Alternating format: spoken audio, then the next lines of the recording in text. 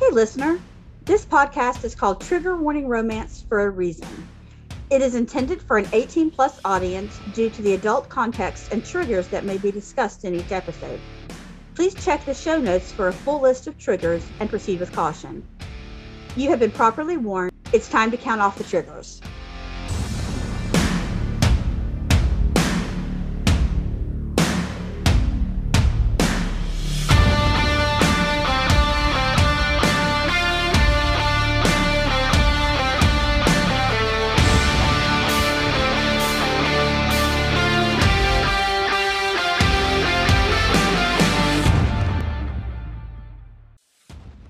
Hello and welcome to Trigger Warning Romance, everybody. I am Nat. I'm Tori. And today we're going to be talking about Until Tomorrow Comes, a dark mafia romance by Adelaide Forrest. This is book one. This is the first book in the Beauty and Lies series, and we are super stoked to turn our attention here. Wait till you guys meet Raphael. If you haven't met him yet, just you wait. You're not prepared. Oh, yeah. Oh, you saw some of Zoe's people were banana pants. This guy is off this rocker. When we were talking about doing this particular book, I believe Nat's quote was, "He's banana in banana pants crazy." Yes, he's a banana in banana pants. Correct. That's a whole side of banana that you have never seen before. But we don't see too much of it in this book. We get a little crazy, but not a whole lot. Now, next book, oh boy. Yes. Also, I'm gonna apologize in advance of my voice. I am so sorry if it's not as lovely as usual, but I have been battling my asthma and the pollen is insane up in the Northeast right now. So I might be coughing and I sound like a smoker, even though I haven't smoked a day in my life. So anyway, this book, guys, it's like Tori was saying, the first book is not particularly dark. It's a little dark, but it's not particularly dark. But wait till we get to book two, because it's a whole lot of dark. There's so many triggers in that next book. Yeah, they don't even own light bulbs in the second book. No, it's just, you just feel around in the dark. But this book starts out with who does it start out with? Well, it starts out with the prequel, actually, Until Memory Fades, which is from Rafe's point of view. And it is when he was in Chicago helping out Mateo from the Belandi crime syndicate. If you haven't read that series, it's another awesome Mafia Men series. It starts out with bloodied hands, and Mateo's also crazy. Oh, yeah, that was a good one. Have you realized that we've just been doing nothing but mafia books? I have. I've noticed that trend. But I started looking at we've got some other stuff coming up a little bit sooner or later. Yeah, it's fine. I love mafia books. It's one of the few books that you and I agree on genre-wise. Both of us really like mafia books. Yeah, I think that's it. But I was just like, oh man, we're just doing nothing but mafia here. We have switched from Russian to Spanish mafia, though. Anyway, yeah. So I love that they're in Chicago, and obviously it's really cold in Chicago. Rafe is going to meet up with Mateo and at his warehouse where he's torturing some dude. And he's like, "Where are you?" He's like, "In the back, in the freezer." And Rafe is like, as if Chicago in February isn't cold enough, now we have to go inside a fucking freezer. And obviously, this guy's from Ibiza. He's used to the warmth. He's not used to the freaking cold. And I just found it hysterical that he has in Chicago, it's like the coldest place in the world. Chicago, February, freezer. Well, he says, why did anyone insist on living in a place where the air hurt their face? Where the fuck was the sun? Yeah. I mean, I ask myself that question all the time. I do too. Yeah. You and I live in the Northeast. It's not fun up here in the winter.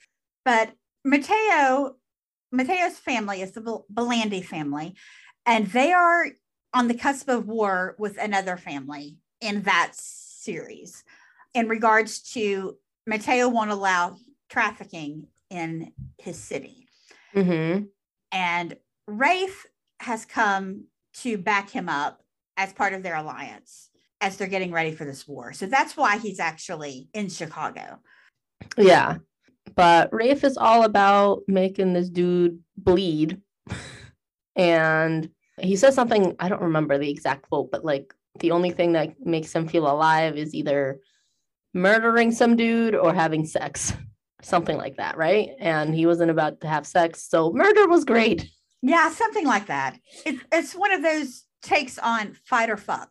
One of the two.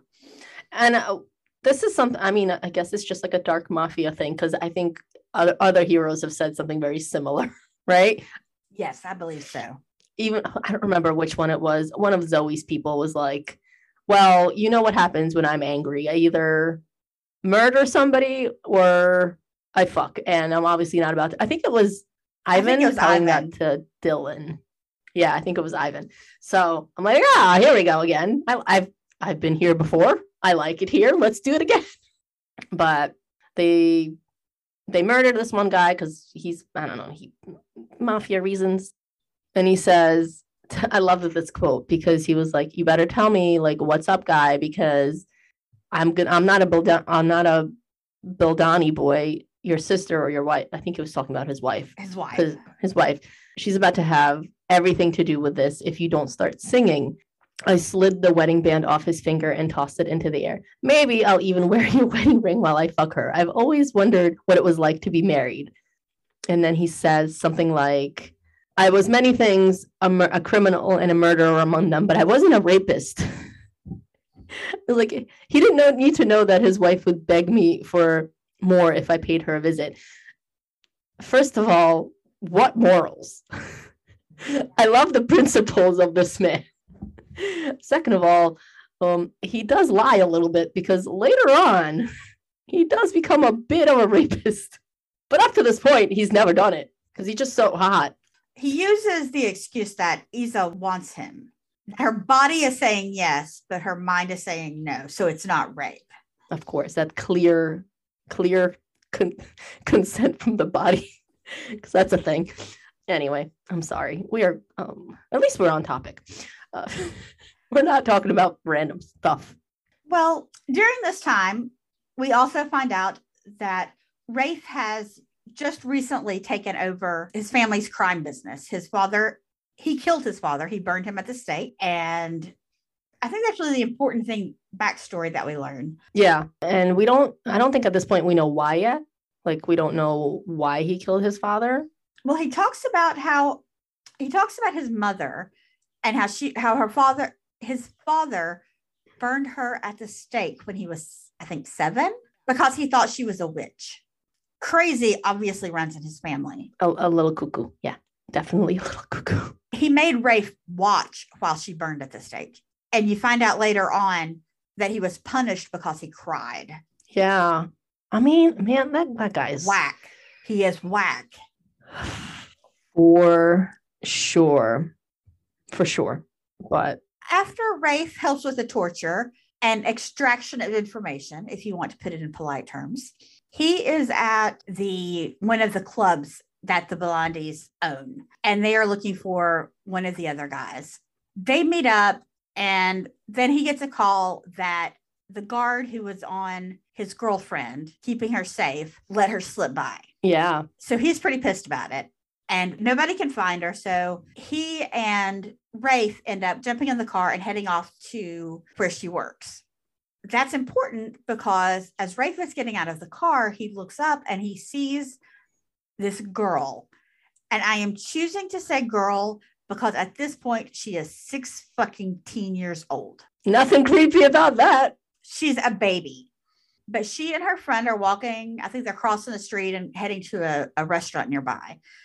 And she kind of looks up and sees him and freezes. And he sees her and freezes.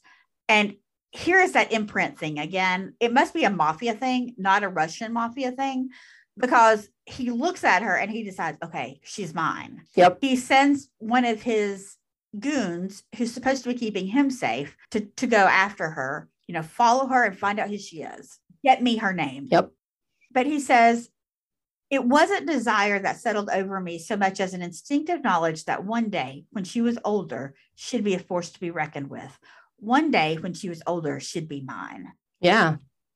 And he meets up with Mateo and hashes out some rules for this poor 16-year-old lamb to the slaughter, and determines he's going to be leaving some of his men behind to see to her safety. And her fate is sealed. Yeah. And I love Mateo because he's like, you can't take her because she's 16. But if you're really really into it, and he's like, if you want to leave your men, if they're only allowed to watch, they're not allowed to do anything. And he's like, who do you think I am? I'm like, the fact that you just imprinted on the 16-year-old. And how old is he? He's like in his 30s, right? He's in his 30s, I believe. I kind of wonder if Mateo gave him the go-ahead to leave folks in Chicago because he was hoping that between the time that Rafe sees her and the time she turns 18, that maybe he would lose interest. Maybe. I want to believe that he would not just throw her to the wolves. I don't know. But I can't be sure of that. Yeah, I don't know either. I'm like, what? I think he said something like his wife wouldn't approve, but it's fine. Something like that, yeah. Ivory would definitely not approve. No, definitely not. Definitely not. But then we flip over to Isa, who's having problems with her twin sister, Odina. Yes. And we find out that she's another Mary Sue. Yes. Oh, yes. Oh, she is such a Mary Sue. She's never even drank alcohol before. She routinely goes to parties to get her sister so that her sister won't get in trouble for being out too late. She's a far nicer girl than I was. Yeah, for sure. But we do find out as the story progresses that there are reasons. I don't think we get the whole story in book 1. I think it comes in on book 2. But there is actually a reason why she is such a Mary Sue, as opposed to the other girls who are just that good. Something made Isa this way. Yes. But she's still a freaking Mary Sue. We really need to read a book where it's not a Mary Sue. Okay, listeners, that's your task for the week. Send us recommendations for books where the heroine is not a Mary Sue. Yeah, 100%. But back to the book. They have Odina's sister is a mess. I mean, she parties and she stays out and she doesn't study and she gives Isa all kinds of grief. Yeah, I mean, when that accident happened that we find out later on, it kind of like one went super straight and narrow and the other one just rebelled. Before that, they were actually quite friendly and they were like really good friends. But that accident happened and whatever happened, we'll get to it. And they just completely veered off the deep path. And it's not just in how they interact with each other, because Odina has problems with everyone in the family. Yeah. And Isa has tried so hard to be perfect for everybody. I mean, she takes pleasing people to a whole new level. Not only is she a straight A student, she volunteers at the community center, which is what is it? Her grandmother is a form of Native American. I believe it's Menominee. Yeah, I'm not going to try and say that. Nope. I'm not real sure how to pronounce it, and I don't want to butcher it. But this particular tribe is dying out, and her grandmother is very aware and tries very hard to get her granddaughters interested in their culture so that they can teach their kids and have it continue. So Isa falls all over herself to do this. When she works, she gives her money to her parents to help pay for her grandmother's medical bills. We find out that she doesn't have a coat. We find out that she doesn't even own a winter's coat, living in Chicago, because her parents needed the money for bills and for her grandmother's medical condition. Yeah, and she says to her friend something like, oh, your car's so beat up, you need a new car. And her friend's like, hey, you need a coat. The difference is one costs $100 and the other costs thousands. Like, it's okay to spend some money on yourself for something, especially for something like a coat. That's kind of a necessity under the circumstances. Well, I don't know. Dylan didn't have a coat either. Yeah, that's true. That's true. Yes, I didn't think about that. Yes, I spew useless facts. That's why I'm so good at this podcast. One of the many reasons we love you, Nat. Thank you. But yeah, and this is when they were walking down to this diner, and that's when Rafe saw her and she saw him, and she's really mad because the sun was in her eyes and she couldn't get a good look at him, but she was drawn to him, just couldn't look away. And she said something like, have you ever seen somebody and just wanted to like jump them right away? He's just super attracted to this shadow because she couldn't even see him. And she gets into this weird trance. When they go into the restaurant, I believe Chloe says something to the effect of it's her blood sugar. Sit her down. I'll get her some juice. But Isa says her inner monologue, it says, my entire world had flipped upside down with only a glance from a man I couldn't even see. Yeah. Got the pants feelings, guys. And she's never had pants feelings before because she's a Mary Sue. Yeah, she doesn't know what pants feelings are. No, because of course, we know that he puts surveillance everywhere that she ever is, including her bedroom, audio only. I don't think he put video because, of course, he's got morals. He's not going to look at a 16-year-old naked. But he says something like, she just doesn't make any sound at night. There's no sounds of her like touching herself or anything. So she's had no pants feelings whatsoever for the 16 years that she's been alive until she sees this shadow.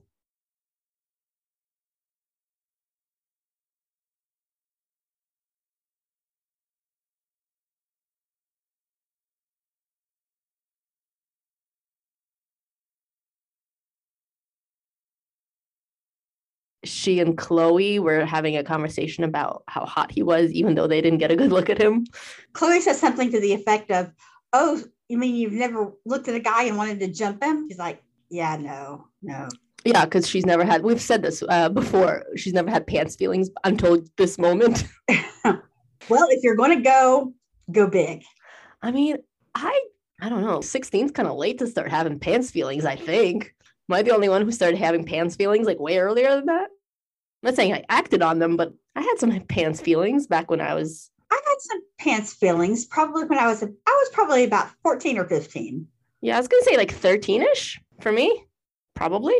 I had crushes at 13, like on boys.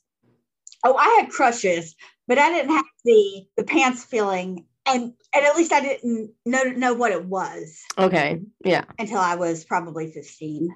Okay. But yeah, anyway, she found out that she had pants feelings for this stranger that she didn't even know what he looked like. But he just had this vibe that was super dangerous because they all have this vibe that's super dangerous. Well, she says he was far too dangerous for anyone to get involved with. A girl like me would burn with desire from a single look, let alone if he actually touched me. Responsible girls don't get involved with phantoms for the shadows. And I was nothing if not responsible. Yes. And then we went to him having a meeting with Mateo saying, I want her. I'm going to leave my people here.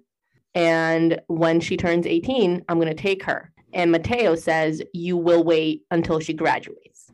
It's only a few months after she turns 18. She's going to graduate high school. Then you can take her. Which, what a charmer of a guy. With principles, she must have a GED to get abducted.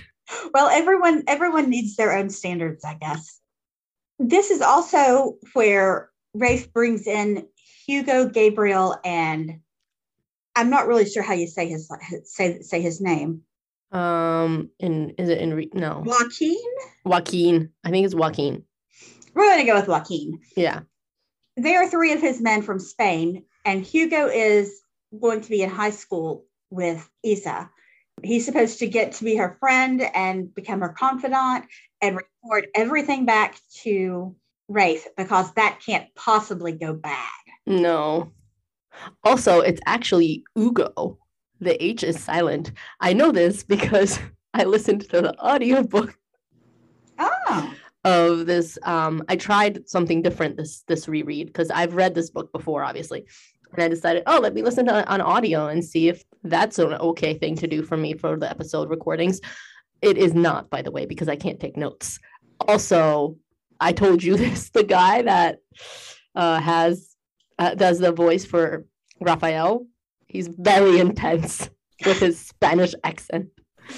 And I died. I couldn't I'm sure like people found it attractive, but I just couldn't take him seriously just because of the strong, very, very, very overdone accent, in my opinion. I wouldn't be able to use audiobooks because I need to be able to take notes and highlight. I would be lost if I tried listening to it.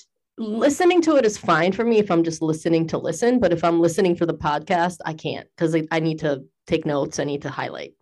But if I'm cleaning, I love me an audiobook. Oh, yes. And especially when I'm driving. But, oh my God, I was dying. Let me see if I can play you a little bit. Here. Just this guy, the way he says it. Hang on. Hang on. Rafael.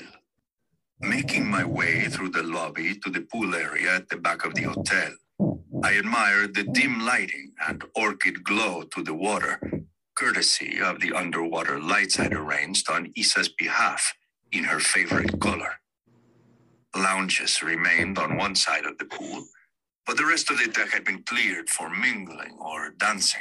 Mingling or dancing. And that's not so bad. Once they get to the sex, I couldn't. Nope. I oopsed out of it. Again, I'm sure some people really like that. And I'm not yucking your yum. I just giggled and I couldn't take it. So I'm gonna have to return that audio because I did not even get halfway through. Anyway, so yeah, it's actually Hugo. Hugo. I mean, we can say Hugo. I think most people probably will read it like Hugo. I read it like Hugo. I did too until they corrected me. But yeah, and I love that Hugo's like, what am I doing here? Why am I going back to high school? I've been running your underage stuff over. Yeah, recruitment in Ibiza. Like, why am I going to an American high school? I am so above this. I love that. Well, the only reason they are aware of that Rafe would put someone under this kind of intense surveillance is because they betrayed him. And it's before his punishment and before he kills them. And what could this 16-year-old high school girl have done to warrant this? She was just really hot. He says, have you ever seen something and known it was yours the moment you laid eyes on it? Isa is mine. When she's old enough, that will become official. Your job is to befriend her and monitor her in a way that your brothers can't do. I want you to be her confidant. I want to know every thought that runs through her pretty little head. I want to know what boys she has a crush on so I can crush them. Yes. And he was like, what am I going to do if she wants to go on a date? And he says, she will not go on a date because you will make sure of it. Fail me in this and I'll cut off your cock and make you eat it, Hugo. It's definitely incentive. Yes. But this is my question. He says, she is to remain just as untouched as the day I laid eyes on her. How does he know she's untouched? I think he got not surveillance. He's got some backup info on her, background info before he called them, took them a couple of hours at least to get there. Well, that's true. Because they were in Spain. So at least a couple of hours, probably a good day or two probably a day before they actually got there. So he probably got some background info on her.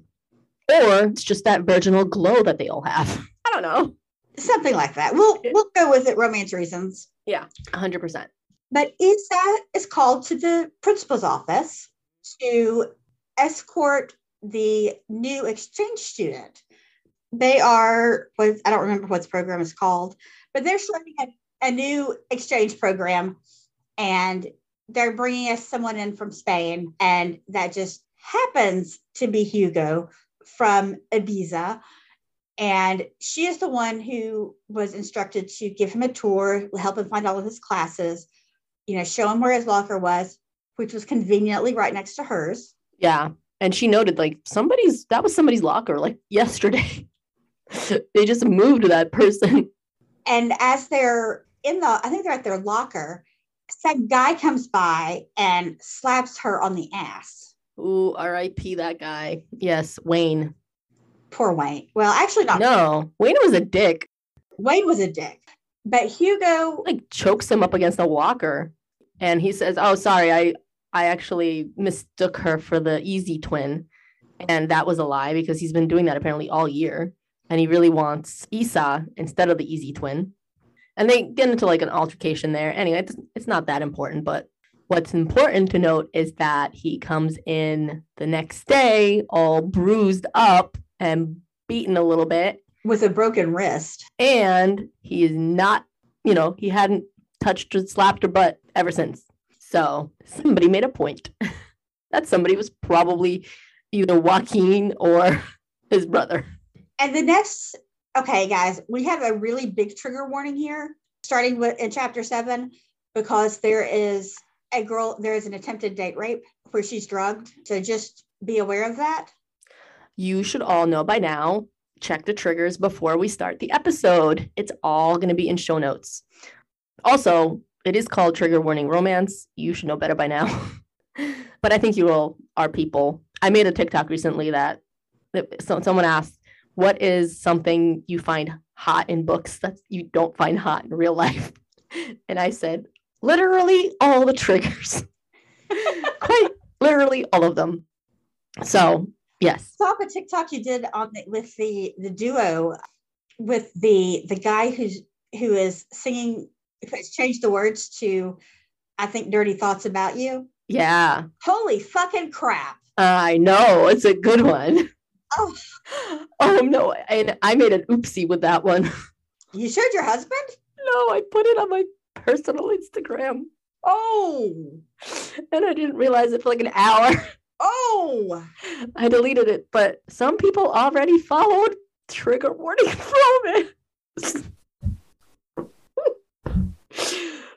Oh Lord, it's fine. You know who you are, people. I'm not reaching out to you. If you want to listen and look at my Trigger Warning Romance dirty Instagram, and they follow my TikTok too, like on TikTok. I want you to die. Whoopsie. Yeah, oopsie doopsie. Do not multitask, Nat, because that's what happened. Thankfully, that wasn't even that bad. Imagine if I put one of the half naked dudes. Yeah, like the guy who strips and with nothing but his cap on. Yeah. That was pretty hot, by the way. God, I'm having an asthma attack just thinking about it. Yes, it is hot. Anything I put on TikTok is pretty much hot. So be warned there. But yes, it could have been much worse. At least it was just the guy singing. But when I realized that, I was like, oh no. At least you realized it. Yeah, but it was too late. I said it was within an hour. It had 20 people saw it. Some of which followed the other account.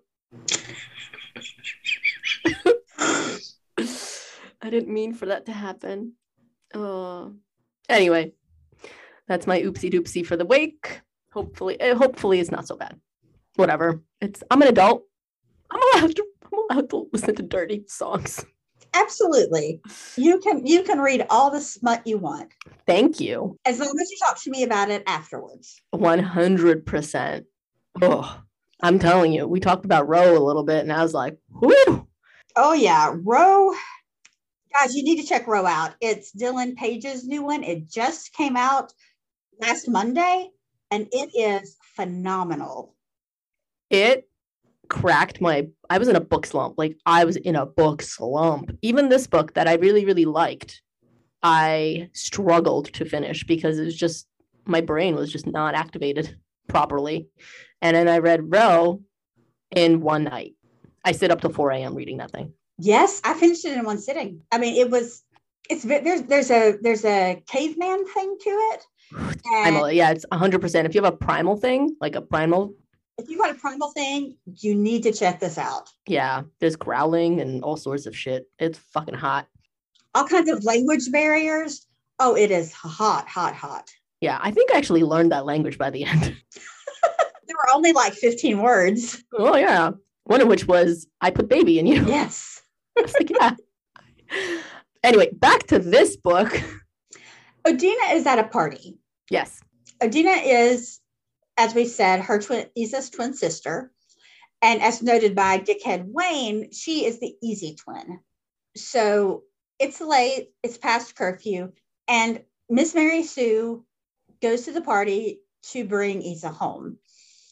There's a bottle of water in the car it's a half-filled bottle, and she figures Odina probably just left it in there, not thinking about it. So she finishes the water and she goes into the party, and she starts things start being kind of fuzzy. And she gets pulled onto the dance floor and things are happening that she's just not comfortable with. And finally, Adina says, "You're like a fish at night. I knew you'd drink that water. I am so sick of being the bad sister. I think deep down, you want to be just like me. You're just too afraid to let yourself. I want my twin back from the goody-goody who took her away from me." Adina pouted, taking a sip from her red Solo cup as I swayed on my feet. "What the fuck did you do?" I hissed, reaching to grab the dining room table to support my weight as my legs turned to jelly beneath me. "Relax," she groaned, rolling her eyes. "It's just something to take the edge off. Losing your virginity hurts like a bitch. You'll thank me in the morning. I wish someone had roofied me my first time." Yeah. Great sister. Gold stars all the way. Not. She's horrible. I also don't understand what, as much as that's like, what does that speech really accomplish? You just wanted to, it's not going to make her a bad sister. She didn't go out there and do bad things. Bad things happened to her if this had actually proceeded to happen, right? Yeah. I mean, there is just, and I think Adina's one of those characters that just, yeah, she's horrible. And then Wayne shows up and tries to take her upstairs. And then Hugo shows up and tries to help, which this part didn't make sense to me because when they called Rafe and were like, "Well, we can't take her out of the party because she's not asking for help," right? It's something like she is too out of it and they can't take her out without causing a scene that might blow Hugo's cover. I don't know. I feel like I understand like romance reasons. We kind of need Rafe to like show up and then do bad things to Wayne later. But that makes no sense because Hugo was her friend. He's been her friend at this point. It's not like some random dude. And he's stood up for her before. So him standing up for her again wouldn't be a big deal as far as blowing a cover. Scene, yeah, sure, absolutely. It might have caused the scene, but I don't think he would have blown his cover by it. I don't think so either. But I can, to some degree, understand why he would be hesitant to cause a scene. Because would you want to tell Rafe that you fucked up? No, but they're calling to say that he fucked up anyway because she's at that party and she's roofied and she's going upstairs with Wayne. Well, yeah. So either way, I think if they wouldn't have called him and they said like, "Hey, we handled the situation," it would have been a less of a punishment than what happened. I can see that. Yeah, whatever. Anyway, they call Rafe and he races over in his Ferrari, of course. At least it's not a Range Rover. No, there's no black SUVs in this one. No. Although in the book that I'm currently trying to read, you said you've been in a book slump. I think that I've mentioned it in the past that I have depression, and I've been struggling a lot with that over the last few weeks, and it makes it hard for me to focus. So reading has been a real challenge. I can focus for 3 or 4 minutes, and then my brain is on to something else. So it's hard to distract myself. But the series that I'm reading, the guy drives a black Range Rover, which cracked me up. But when they went to have sex in the black Range Rover, they didn't have lube, so he used spit for anal. Oh God! And all I could do was shake my Kindle in friction. See, it's not just Zoe. I was like, "Oh my God, what's wrong with you?" This is a romance novel epidemic. And in this series, nobody. I mean, granted, there's not been a whole lot of sex at the point where I'm in because it's the first. There's no sex in the first book, and it's a medium burn in the second book. By the time we get to the sex, it's hot as fuck. But it better be. It was worth the wait. But there's not a single conversation about birth control or condoms or prior partners. I hate that. And that bothered me. Yeah, I don't like that either. I'm with you. It's although it's very like 80s and 90s of it, because that's the way it is in like the 80s and 90s books. Birth control is just a thing that happens that nobody talks about. But yeah, because I mean, of course, we shouldn't be saying this because we're reading dark romance, but romance novels is how a lot of young ladies and young girls learn about sex and what's okay and what's not okay and what you should do. And you should be teaching them to talk about birth control, talk about STDs, talk about prior partners, talk about future things, You know, like, are you going to have an exclusive relationship? Are you going to have an open relationship? All that stuff. Anyway, so Rafe shows up. I like it. Oh, we're just on our high horse, and I love it. So Rafe shows up, causes a whole scene. He says, he threatens Wayne, and Wayne's like, man, you're not going to do anything to me. There's a whole room of witnesses here. And Rafe says, that may be, but they have to go home at some point, don't they? And who will protect you when I return? Dun, dun, dun. So he took her home, and well, then I think Rafe threatens Joaquin and Hugo, and what was the other guy's name? The other brother. Gabriel. Because he says, I know about the roofies in the water, and I will make it one thing very clear. If you're, oh no, then he threatens Odina. That's what I was trying to find. Yeah, he threatens Odina because Odina comes up and he's like, oh, you cute. Why are you with her? Like, you know, she's no fun, and I look just like her. And he says, you're nothing like her. I don't want anything to do with you. And I know about the roofies in the water. And I will make one thing very clear to you. If your shit ever touches Issa again, I will be the one to make sure you get your shit together. And I promise you, you will not like my methods. So then he scares the crap out of Odina, which I was all for. And then he takes Issa home. Well, he does get very specific with Odina. He says, if you ever endanger her intentionally again, I will make you disappear. You will not be in Issa's life to put her at risk. And then he takes Issa home and puts her to bed. And then he threatens the brothers. And that's when we learn about the punishments. Because he's livid, right? He says, less than a week, they've been responsible for watching my princessa, and they'd allowed her to be drugged by her bitch of a sister and nearly raped. To be fair, none of us could have expected that depth of her sister's hatred for her. But that didn't mean Issa should ever have to been at the party to begin with. I'm going to interject something here. Rafe tells Hugo to deal with Odina and make sure she doesn't talk. So when Hugo is reporting back, he says, well, she'll keep her mouth shut and she'll do what she's supposed to. He says, she said she'd keep the secret as long as I promised whatever we were planning would hurt Issa in the end. I mean, she is wicked bitch. Yeah, she's a bitch. But then we find out about the punishment, almost like the traditional punishment that Rafe had. That is fucked up. That's fucked up shit. He like burns them with an iron thing. Well, Hugo brings her back. Hugo, when he puts her to bed, he puts her in his bed. He doesn't take her home. I just thought about that because this is where she meets the older two brothers and gives. Wait a minute. Scratch all of that.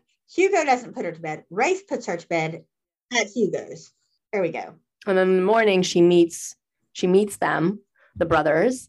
And after that is the punishment. And because Rafe says it was very smart of you, Hugo, to introduce your brothers to her because now I can't kill them. But it would raise suspicion for Issa because, like, you just had brothers yesterday. What happened? But he couldn't punish Hugo either because Issa would see him and like be like, what happened to you? So his punishment got put on hold until they got back to Issa. Because that's not a mindfuck. That's worse because now you're just thinking about being branded. Oh, gross. Anyway. Well, after the branding, we kind of do a time jump for a couple of weeks, and he goes to visit Wayne. And Wayne gets what's coming to him. Wayne is alone and is terrified. Rafe made sure his parents were out of town somewhere, were out for the night, and he made sure there was plenty of cocaine to look like an overdose because Wayne was known to do some coke, so it's not like a surprise to anybody. And then he does murder him. He says, my only regret was that I couldn't make him bleed, that he hadn't screamed in agony as he died. Issa could never know my role in his death, and an overdose was so easily explained in a teenage boy. I wanted Wayne's pain too. Yeah, me too. But at least you got rid of him, you know. Rafe is smart, ruthless, but smart. And I respect that. So, And that's the end of the prequel. And that is the first part of the book. If you're using the Amazon, which, speaking of books, there is now a anthology with the entire series. ooh, I believe that it came out last week, maybe, okay. which is kind of cool if this is something that you're interested in buying. Yeah. It's a great series. It's totally worth it. I'll put a link to that in the show notes as well. But it is also on Kindle Unlimited. So if you have Kindle Unlimited, you can read it that way. But we flip to the end of the school semester. Isa is packing to go to Ibiza. She and Chloe won and Hugo. Well, no, Hugo's going home. And they won the exchange program trip or something. Yeah, it's like a thank you for hosting our student kind of trip. Or they won a trip to, I think, a 10-day vacation in Ibiza. These girls have just turned 18, and they're going to a huge party place. And their parents are okay with it. Yeah. Yeah. But her grandmother is not. Her grandmother is like, he's trying to take you away from me. She's like, Mom, Grandma, we're not getting together. This is not going to happen. And there's a lot of discussion about expectations for the trip. And even her mom is telling her, have fun. Yeah. Like, you've been such a goody two shoes. Have a little bit of fun. This is where I have a little bit of a problem with Chloe. Chloe is just completely hung up on her friend's virginity, and she is trying to sell it. She's trying to give it away. Dude, what is your problem? I don't know, but I can tell you, I didn't have a lot of girlfriends when I was in high school. All of my friends were guys. Well, not all, but 95% of my group of friends were guys. Yeah. So virginity was not something that was ever discussed. But I thought that was really awkward. Yeah, I had a decent amount of girlfriends in high school, and I was actually one of the last people to lose my virginity in high school. I was 18, just like Isa. Unfortunately, it wasn't to a sexy mafia man, as we've discussed. Mine wasn't either, unfortunately. And maybe in the next lifetime. But yeah, we talked about it, but none of my friends were like pushing me like onto people, being like, just go get rid of that thing. Yeah, maybe Chloe is looking at it from the perspective that it's not something that, Isa wants to lose her virginity, but she's not willing to go out and do anything about it because she is so wrapped up in being the responsible, good daughter. I can see pushing your friend to have fun. So I think that it just maybe is miscommunicated, and maybe Chloe's way of having fun is through sex. I don't know, but we'll get to it, right? But she is literally telling her to go up to some random dude's hotel in a random strange country. My girl code would not have allowed. No, you don't do that. Especially your first time drinking. This is the girl's first time drinking, right? Yeah.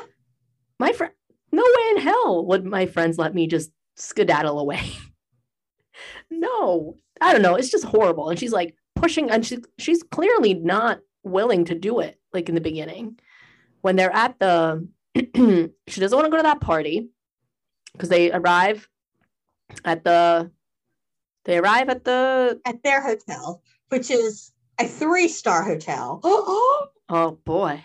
Rafe is very upset and distressed that he could only put them in a 3-star hotel because since they're on a quote school trip, it would not allow for funding to be put in the correct lush 5-star hotel that Rafe needs. Yeah, exactly. So they arrive, and then the person at the desk invites them to that pool party at that other fancy hotel, the fancy hotel. And Issa's like, I'm tired, I just want to go sleep. And so, of course, Chloe's like, no, we have to go. And Hugo says, don't worry, you can go take a nap. These things don't start until 9 o'clock or 10 p.m., whatever, late at night, past Natalia and Tori's bedtime. Yes. That's for sure.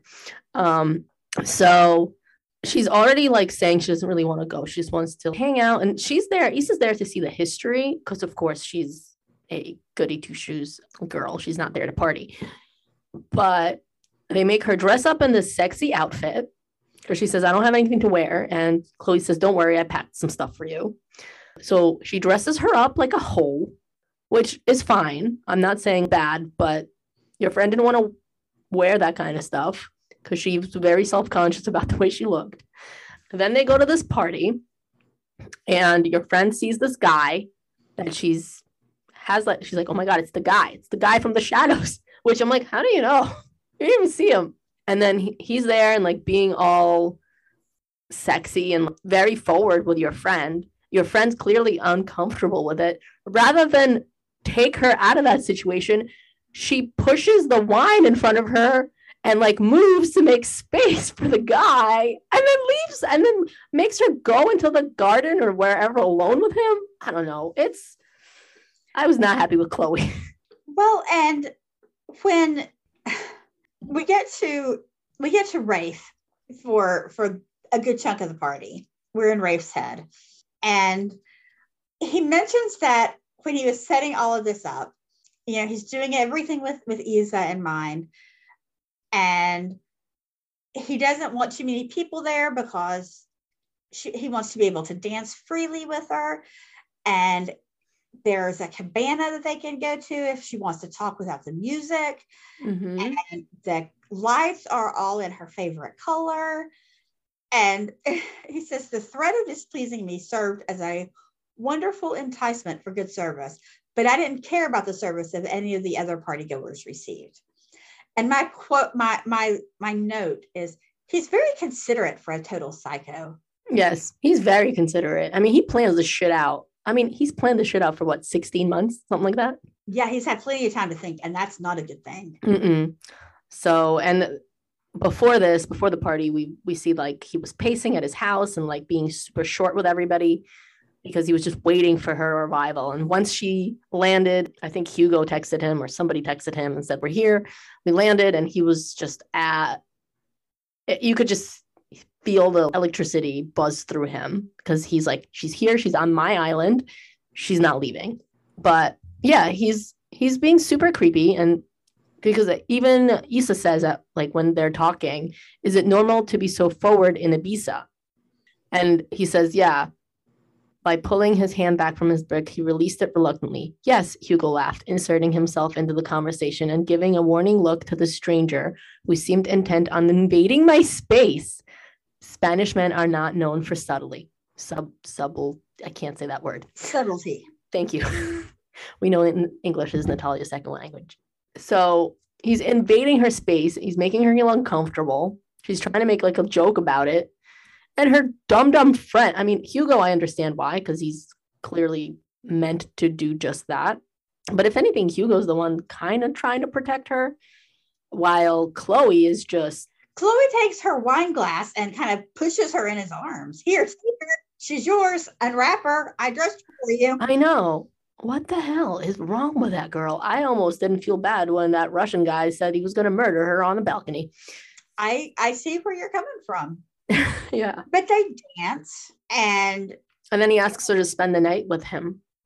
And they've had like no time together. They haven't had a real conversation.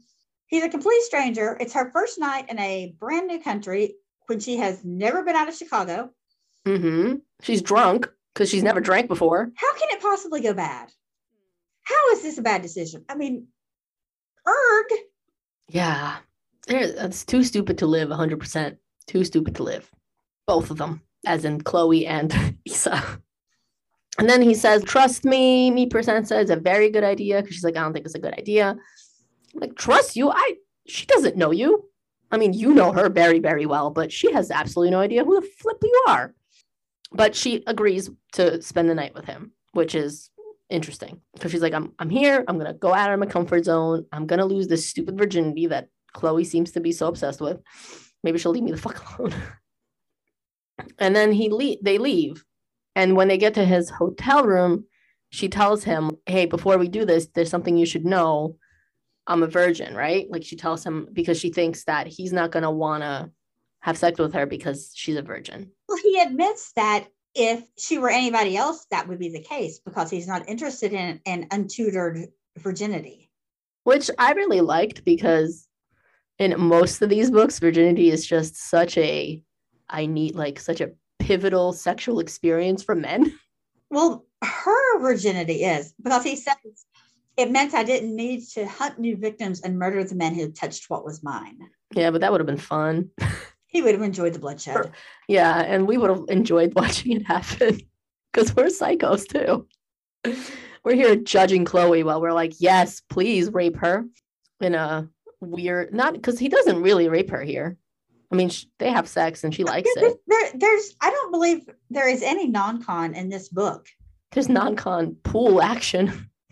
He pushes her in the pool. Yeah, but I mean, as far as sex is concerned, this really, there is no, this just isn't dark. So don't go into this book expecting that, folks.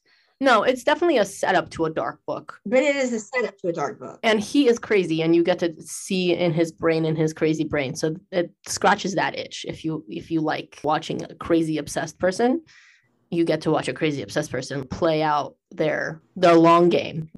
But of course, he's got a giant penis because it says something like, it says, to lose her virginity to me was not a kindness, and I needed to work to make it less painful for her. Because, of course, we don't have any heroes with normal-sized penises. They're all huge. Well, the sex is pretty hot.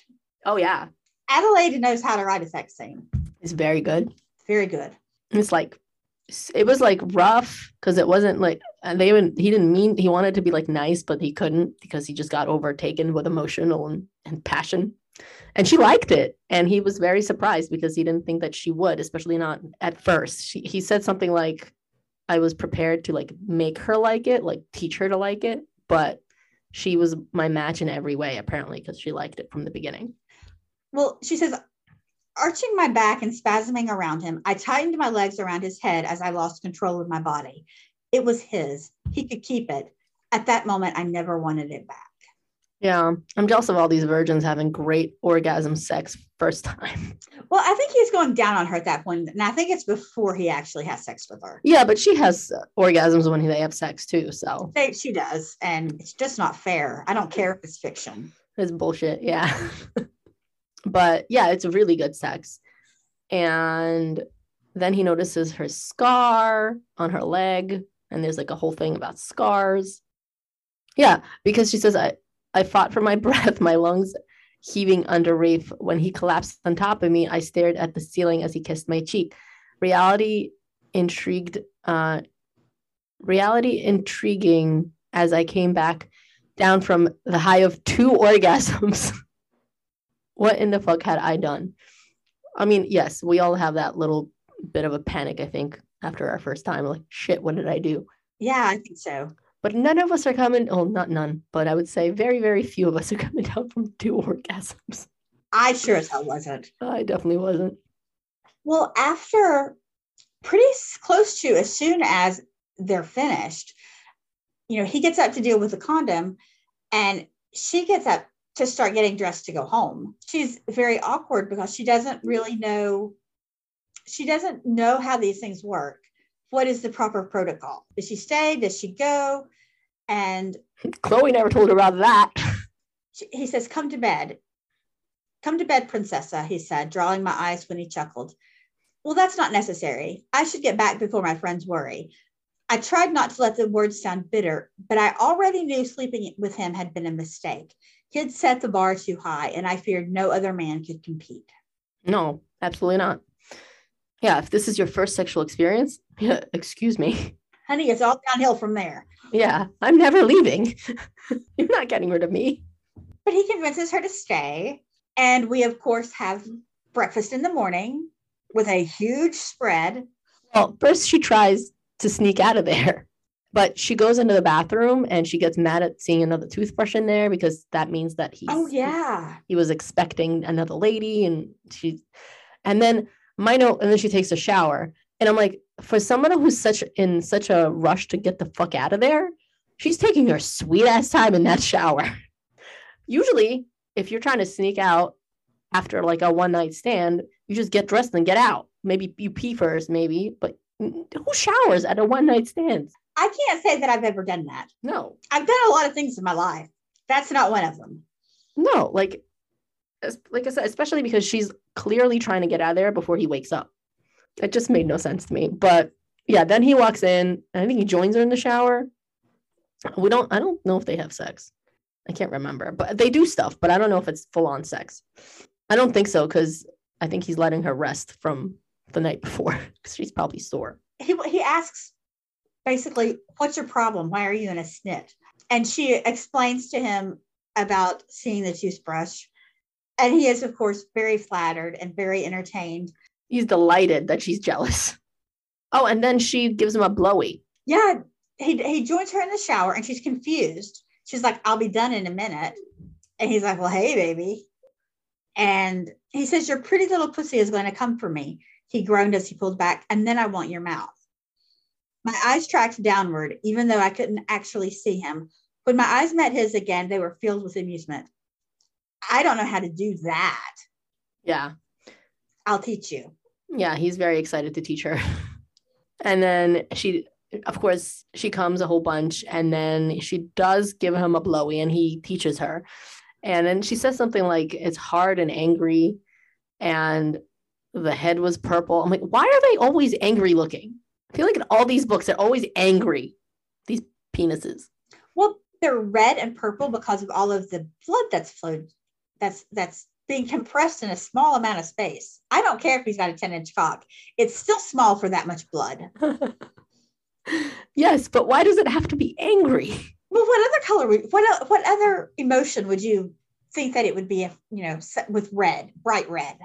Excited? It's excited. I don't know. Just don't understand why they're always angry. Anyway, sorry. That's just my own personal pet peeve. Well, at least he doesn't kiss his cock. Oh, no, he doesn't. You're safe, Dr. Friend. And then the food comes, and she's like, I think she was half naked, and the food comes, and the guy, Rafe lets him in, and then she notes that he's not looking at her, and leaves. And she says, why did you let him in here with me half naked? And he says, you could have been entirely naked, and he wouldn't have as much as glanced at you. But why? Because I told him not to, he said with a shrug. She says, to be in a world where someone wouldn't even look at a person just because he was told not to, I felt like I had walked into an episode of The Twilight Zone. More like you walked into a romance novel, but that's okay. Then he asks her to spend the whole week with him instead of just the day, like instead of going back to your hotel, spend the whole week with me. Because he says, do you really want to spend your time in the typical tourist attractions and parties where you can't take a breath without someone bumping into you? Or do you want me to show you the real Ibiza, the Ibiza that I love? And she's like, what, for 9 days? Why would you want to do that? And he says, I enjoy being with you. Is that so wrong? She says, you barely know me. And he says, I'd like to remedy that.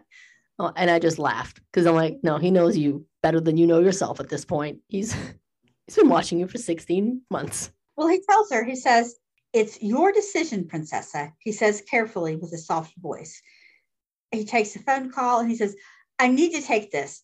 Make the right choice. Yeah. Which is just a little ominous. Mm-hmm. He has his mask slip every now and then. And I love it. Oh, yeah. No, I love it too. And she definitely picks up on it a little bit because she notices when these things happen. She's a little slow to react, but she does make notes of these things that don't quite add up or a little bit misguided or a little ominous. I can't think of another book, romance book that I've read where the hero basically does a bait and switch, where he seems all nice and good and just to get the girl and then switches on her the way that Rafe does. I was trying to think of another time where the mask doesn't slip, because I don't think that it would be common for most authors to incorporate that into a character. And I really like what that says about the way Adelaide writes. But I can't think of another time where that's ever happened. So the only one I can think of it's not 100% like this. And if I think about it, maybe I will come up with one that is. But off the top of my head, the only one that I can kind of think of that's kind of like this is Dark Prince by Christine Feehan. It's an old book. It's like from the 90s. And it's the Carpathian series. It's actually one of the first romance books I've read. I loved that series. Yes. I don't remember a blessed thing about it, but I remember that I loved them. Yes. They're very dub-conny, those books, especially at the beginning, the first like 20, because there's like literally, I think 45 or 50 of those books because she's still writing them. But the first one was Dark Prince, and it's not quite what happens here, but he doesn't disclose to her that he's essentially a vampire. Right? I mean, they're Carpathians. It's a whole thing. I'm not getting into it. But he's baiting her because there's certain things she has to do in order for him to have access to her completely. And he's not telling her why she has to do them, but he's like invites her to his house and she comes in on her own. He says a very specific thing, like, please come in of your own free will or something like that. And she's notes that it's kind of creepy that why would he say that in that specific way, but she still walks into his house. And like once she walks into his house, she kind of gives consent to him without knowingly giving consent to him. And I think it's we're getting, of course, off the deep end, of course, but it's fine. I love these books. So maybe we'll read one of them because you and I both like them. That could be a fun throwback episode. Yeah. And they're not dark, but they're on the darker side, especially some of those the older ones with the dubcon in them. But so I think in order for her to become a Carpathian, they have to exchange blood 3 times. And in order for him to claim her 100%, he has to have sex with her, drink her blood, and say this very specific phrase. And in order for her to drink his blood, she obviously she's a human. She's not going to just drink his blood. That's weird. So he hypnotizes her, and when she wakes up and she's clearly not who she used to be, she freaks out. That's, like I said, it's the only one I can kind of think of that, because he started out being super nice and she's trying to help him with something because they're both like, what's it, where you can communicate with your mind. I can't think of the word. Telepath. Yeah, they're both telepathic. So it's not to this level, but he does play the nice, charming guy, and he invites her over to his house. And then once she steps into his house, she's like, all right, she's mine. Mine. I think that's why I got the mine, because those are the first books I've really read that were romance. And they were all Fated Mates and mine heavy and dubcon heavy.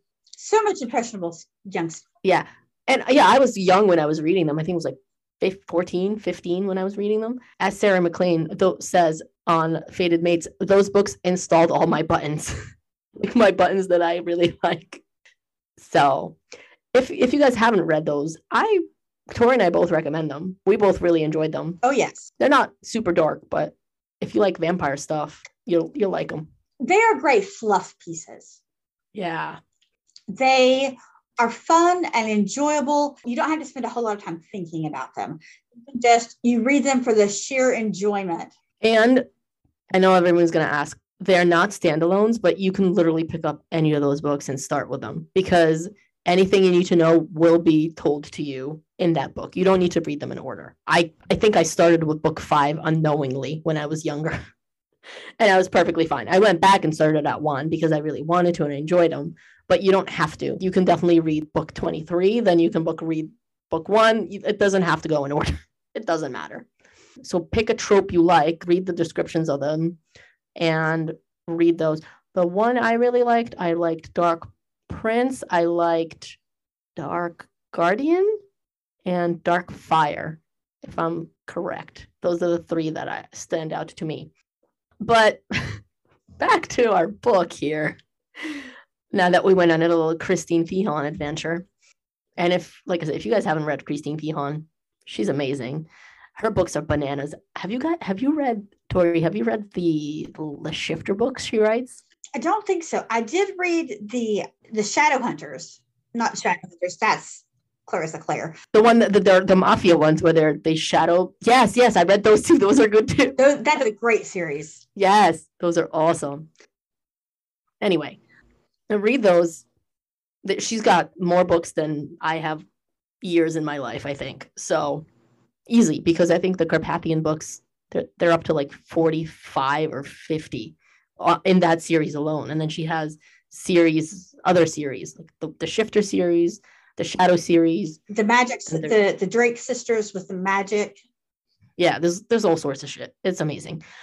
But they're very like, at least the older ones are very like 80s and 90s heavy, where it's like throbbing member, and it's not quite what you're reading now, but amazing.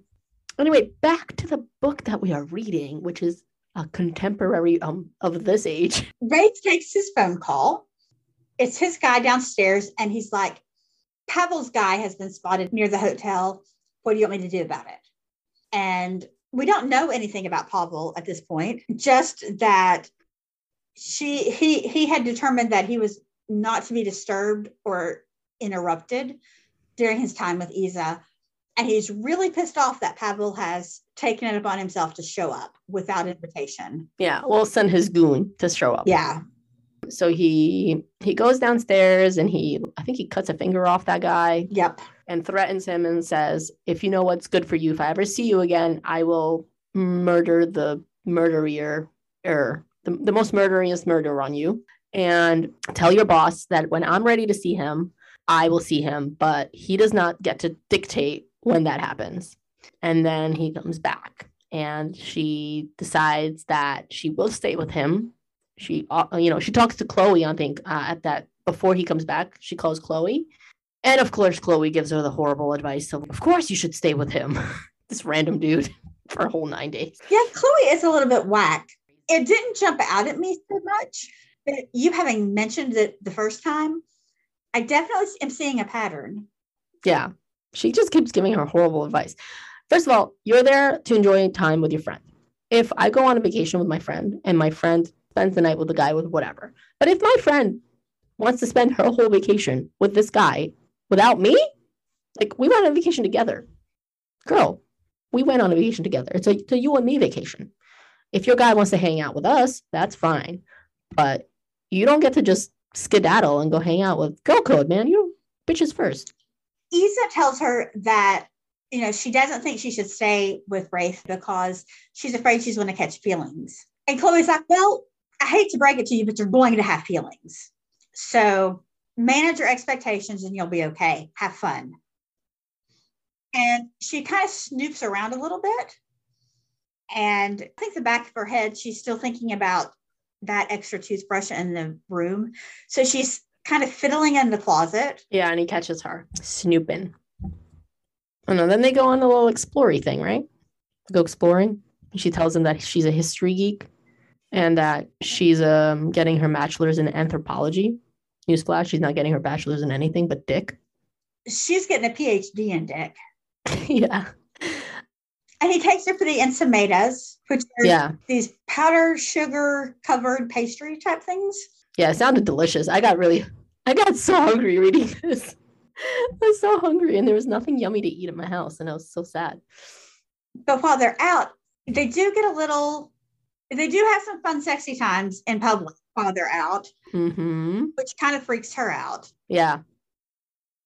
They have a great time while they're out. And he shows her the sights, and he takes her to dinner. And she Googled him while she was in the penthouse. But she didn't get to finish because she didn't get to finish Googling him? Correct. So, well, I think she chooses not to. That she's going to wait on him to tell her or something goody like that. Yeah, again, totally horrible mistake here. Too stupid to live. You meet a stranger, the first thing you do is Google him. Yes. But he takes her to dinner, and she asks some questions. And he's like, have you been looking into me? And they have the conversation where she's like, we both know this is just a vacation fling, and you're pushing a little hard. And he says, well, is it so bad to want you to think about me after your vacation is over? And she says, no, of course not. I'd just like to go back to my life without being unable to function without you. Well, then, I think we simply want very different things from this relationship, Princessa. I very much want you to need me as much as I've quickly come to need you. And she gets the call from her family and kind of stresses out. And he doesn't like that. He doesn't like that she lies to her family and doesn't tell them about him. And I think he asks, why didn't you tell them about me? And then she says something like, well, my grandmother told me specifically not to get in trouble. And then he says, well, to be fair, you didn't get in trouble. Trouble got into you. And while they're out, there's another Russian guy hanging around. And this time, I think it's actually Pavel. Yeah, it's Pavel himself. Yeah. And he says, just the knowledge that he had laid eyes on my woman threatened my patience. Knowing the things he did to women drove me over the edge. Yeah. And then he sends her to the hotel room. He's like, he gets very like firm. Firm and no nonsense. Like, go upstairs to our room. I'll be right there. So she does. Again, dumb. Like, I would just be like, I think at that point, I'm just going to go home. But she does. And he gets into a whole thing with Pavel. And he says, when I tell you to fucking wait. You fucking wait. You fucking wait. Is that I do not give the first fuck what it is you need because I don't operate on your schedule. Take your fucking ass back to Siberia where it belongs. And then he says she's pretty and it would, and then he talks about her friend and how he would hate to see her sad, Issa's sad, when he slits her friend's throat and hangs her from the balcony.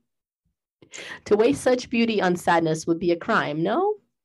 And I love Rafe. He's like, I gave precisely zero shits about Chloe. Yeah. A few days prior, this would have actually helped me out because her friend's death would have been convenient for me. There would be no witnesses to what happened to Issa. Well, there's a lot of, I'm not going to go into all of the details on what Pavel actually wants, but it leads back to Matteo Bellondi and his crusade against human trafficking. But she does take the card from him and she does go to up to the room because she is a good girl. And she comes back. She ruminates a lot on what she's doing and whether this is the right decision to make. And she acknowledges that walking away from Rafe will break something inside of her. And so she's kind of doing some risk reward thinking. You know, the risks that I'm taking with my heart, is that worth everything, that all of the fun that I'm going to have before that point? And she pretty much talks herself out of staying. And then he comes back. Mm-hmm. And all of her good plans vanish. Yeah. And then they have some more sex, which is really hot. Well, the next day they're out and he has her braced on a retaining wall kind of thing. Yeah. And she gets a little freaked out by the fact that he's pushing her dress up and proceeding to fuck her right there in the daylight in the middle of Ibiza. Mm-hmm. And she says, she says, people could have seen. Well, what would they see? Us. Me, I whispered, my lips brushing against his as his face hardened into a cruel brutality. I didn't want to like it, didn't want to get off on the violence lurking in his skin, but my body clenched tighter around him. Yep. Can relate. Can relate. Yeah. But I loved his response. He says, they'd see your face twist with pleasure while I fucked my pretty little pussy. They would see me fucking what's mine. Yeah. Rafe is all about mine. Mm-hmm. Mine. Yeah. Yep. Do they have sex without the condom before or after this? I think it's this time. I thought it was at the hotel when they did that without a condom. I don't know. I'm going to leave it at the I don't know when that happens. Okay. So at some point in this book, while they're having their little 9-day escapade, they have sex, and it was a really hot scene because he says, have you been looking into me? You shouldn't do that, mi princesa. He says, you don't need to be scared of what happens out there, but that has nothing. Oh no, this is when he came back from the hotel from Padil. When he came back from Padil, this is what he said to her. And then they have sex. And he says, "You look so perfect taking my cock, mi princesa. This is where you fucking belong." And I was like, yes, highlight that. And then I didn't highlight that, but I did highlight just down below where he says, "You'll take whatever I give you, mi princesa, and you'll beg me for more." Yeah, I highlighted that too. So, but then they have sex and oh, that's right, because she's like, "Why are you so calm about this? Are you freaking out?" Yeah, and then she figures, oh wait, oh my God, like we didn't use a condom, and she freaks out about it because, well, of course she freaks out about it. She's had sex with a strange man in a strange country without a condom. Dumb. She's gonna get pregnant at 18. And she's not going to find out about it until she's back in Chicago because she's going back in 9 days, or at this point, maybe 8 days. And she berates herself. She says, "How could I be so fucking stupid?" And she says, "I need to go to the pharmacy." Like, she's trying to leave and he won't let her. He says, "Don't worry. Like, the pharmacy's closed. Like, we'll get it tomorrow morning. Don't worry. We'll get you plan B." And she asks him, "Why are you so calm about this? What happens, if?" And he says, "I'm older than you. I'm ready for children. Like, I'm good. Don't worry." Yeah. And she's like, "I couldn't believe it." But she finally fell asleep. And then the next day they go and they get the plan B. And he does think about giving her placebo, but he doesn't do it. Well, he's kind of pissy about it because he's like, he says, "All I wanted was for the same to be true for her to need me so desperately that she'd do anything to have a future with me. She should have wanted to use a pregnancy to trap me, as many other women might have tried over the years. The kind of wealth I possessed would change her life forever. I wouldn't have minded that in the slightest coming from her." Yeah. And then he takes her home, even, after he gives her real plan B. And makes sure that Hugo is there because there might be having some side effects from plan B where she's not feeling well. And he goes and does business or whatever. But he says, I'll be close by. Like, don't worry about it. I'll be back to get you." And then Issa has a whole conversation with Chloe and Hugo about how he makes everything else go away, how she thinks that she's in love.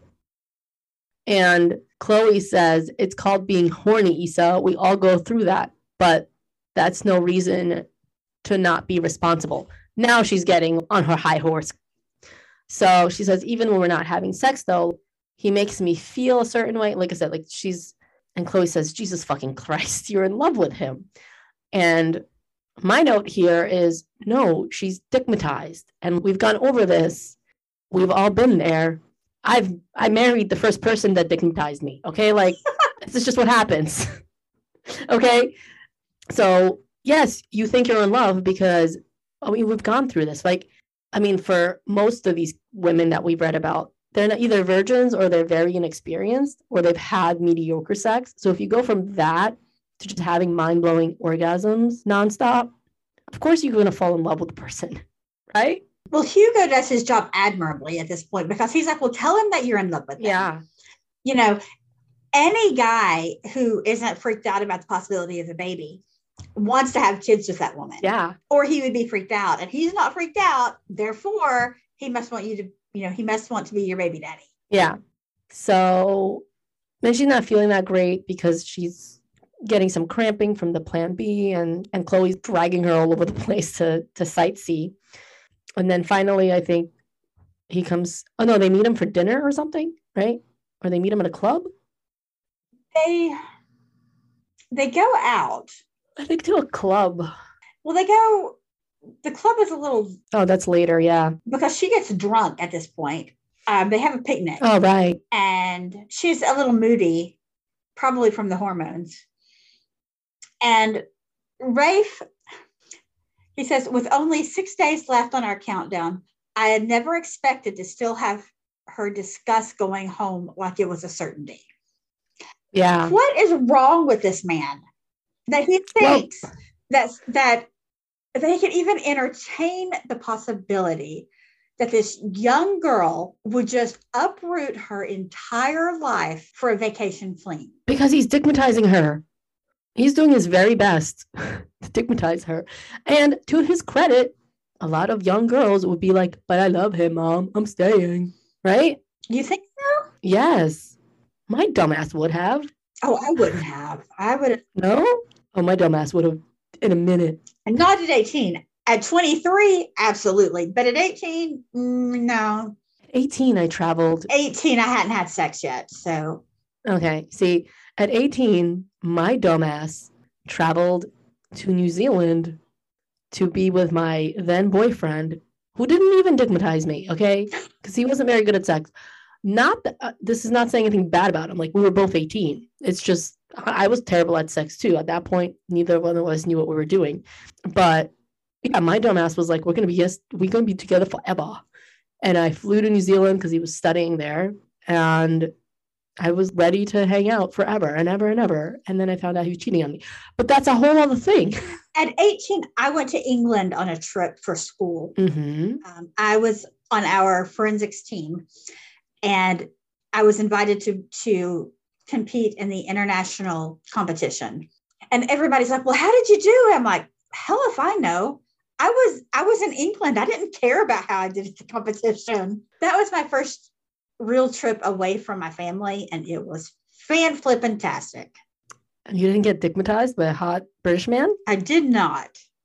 Did you even try? I was kind of dating the forensics coach. Oh. I did not have him for any classes, so there was really no conflict of interest, or at least that was what I had convinced myself of. Okay. I love it. I want the whole story, like a hot professor student thing. Yeah, hot professor thing. Yeah. I never did anything with any of my professors. I had one hot professor my whole college situation. He wasn't even my professor. He was just a professor that was in a building that I went to. I wanted to switch degrees, but But back to the book, because nobody wants to hear my stories about my hot professor. I do, and I disagree. I believe that all of the listeners want to hear about that. Well, the listeners are very interested in your love life specifically. Well, they can always put a question on our question thread, or get in touch with us on Instagram or TikTok at Trigger Warning Romance for both platforms, or our Facebook group, or our email. Send me questions and I will answer them. We're going to do a mini-sode question and a Q&A. Yeah. The listeners want to know all about your dating life, because you have such an intensely interesting dating life. It doesn't seem that interesting to me, but I guess you're living where it's a little on the unusual side. It is, because the majority of people are just in a regular monogamous relationship. And you, my friend, are a poly and have multiple people situations. So that's very interesting. I've asked you some questions about it, and the listeners want to know even more, because apparently I'm not investigative enough. Well, I will definitely make that a point on our upcoming Q&A when we have a chance to get that done. We need more questions, though. Yes. We don't have enough questions to fill up an episode. So get in touch with us, guys. What do you want to know? Yeah. The only questions I've gotten was they want more Mr. Savage and questions about him, which he's thrilled about. Low-key not. But anyway, I think he's just playing hard to get. I think he's actually quite enamored with the love he gets from our listeners. Well, he should be. Our listeners are awesome. They really are. They're the best. Anyway, so where the hell were we? They're back in the hotel room, and they are having sex. Of course they are. Of course they are. This, guys, is not a typical slow burn. No, it's not slow burn. I loved it. There's a lot of sex in it. Yeah, and I hate slow burns. We know that. So I was very appreciative of the fact that this was not a slow burn, and there was lots and lots of sex on this. They were having sex, and she does say, like, put on a condom, and he does grab one and put it on, and in his brain, very unhappy about it.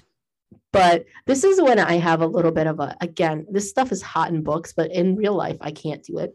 He says, "Eyes on me," I growled in warning, and she flung them open, holding my gaze as she flushed. I rewarded her, whatever. They had sex. But he wants her to look at him while she's coming, right? Yeah. This might just be a me thing, but I need to concentrate, okay? It doesn't just happen sometimes. So do not tell me to look. I'm going to look wherever the hell I need to look in order to make this thing to happen. Yeah, I usually close my eyes. Yeah. So looking, do not, and again, it's definitely hot in books, but in real life, like, just let me concentrate. Well, mine is when the guy goes down on her and he's meeting her gaze. And I'm like, seriously? Do you want to know what the most unflattering way that you can look at a woman is from? I mean, the view from between my legs, not flattering to me. No. At all. No. So I don't want you looking at me while you do that. No. I don't want you looking at me at all while we do it, okay? Because it's not good. I'm going to tell a very quick, very sad to me story. When we made, the pandemic happened and we kept our older daughter home, and she was our only daughter at the time for a little while. And we had a babysitter come watch her while we went to work because we don't want to put her in daycare because of COVID. So we figured it was good to have one person rather than like a whole bunch of kids and people. So we installed a whole bunch of cameras in our house to watch. It was someone we knew, but still, like, to watch what happens and just to have that peace of mind. And then our kid went to daycare and it was fine. Things went back to normal. We forgot the cameras were there. And I do believe people might know where this is going. But my husband and I did accidentally make a sex tape. I don't know if I've told this story on the podcast before. I don't think so. But we did accidentally make a sex tape because we had installed a fireplace, like an electric fireplace in the living room. And of course, I want to have sex next to the fireplace. Yeah. Who doesn't? Yeah, of course. Also, a fun fact, that is also when we made our second daughter. So I now have a sex tape of when I conceived my second daughter. I just have a feeling she's not going to want to know that. No, but I completely forgot. Like I said, we completely forgot the cameras were there. And then my husband texted me the next morning and was like, "Hey, you might want to check the living room camera out at this time last night." And I was like, no, oh no. So of course I did look at it, and I wish I didn't, because it is not, I'm not a porn star. I'm not, I do believe when they're shooting those things, they have certain angles that look good. And I did not look good from any of the angle that we had sex at. Anyway, that's my story. Not accidentally. I have made some sex videos. Okay. With a previous partner because he was very into that. But I couldn't watch myself on screen because it just horrifies me. No, it's horrible. I watched like 2 seconds of it and I was like, nope. I mean, nope. I was like 70 pounds lighter too. And I still couldn't. I was like, no, nope. I'm blind. Yeah. So Mr. Savage was all about it, but he was mad because the camera didn't capture the whole thing, because we had it set to like only capture certain times. Mm-hmm. So he was like, I didn't get my best moves. I'm like, please, babe, I can't. Love you, but he was low-key mad. And I was like, I was horrified. Like I said, I watched maybe 3 seconds of it before I noped out of that whole thing. But that is a fun story to now horrify my daughter with later on in life, because I also am like, all right, well, now the security tape people also have tape of us. God. Oh, back to the book. They are going on a boat ride. Yeah, for someone who's so terrified of water, she is going on an island with lots of water. Yeah, I have my own fears with water. And have we talked about that on the podcast? No. I was maybe 5 or 6, and we went to the beach, and I was playing in the packed stand where the water comes up. Mm-hmm. And I got knocked over by someone who fell, and they pushed me back into the water, and I couldn't breathe. And the only memory that I have besides being terrified because I couldn't breathe was this big flower print moo. So not only do I not like to get my face wet or to be underwater, I also don't like flowered moo-moos. I mean, yes, I too don't like water, but I don't have a moo phobia. But a flowered moo is definitely not the most flattering. So it's probably you're better off. I think so. Yeah. Oh, that sucks. But I'm sorry. Thank you. I survived, so it's okay. And I took swimming lessons for 3 years and still can't swim.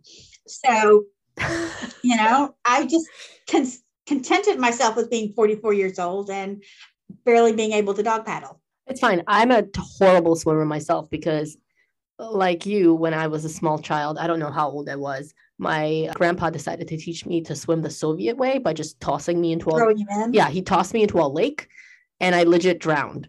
So, yeah, I didn't learn to swim until I was like 12 because I did, and by learn to swim, I can doggy paddle a little bit, like a teeny tiny bit. In high school, in our gym class, we spent, I think, 4 weeks doing swimming, which was absolute hell because I was afraid of the water, and they were grading me on my performance in the water, but I was afraid of the water.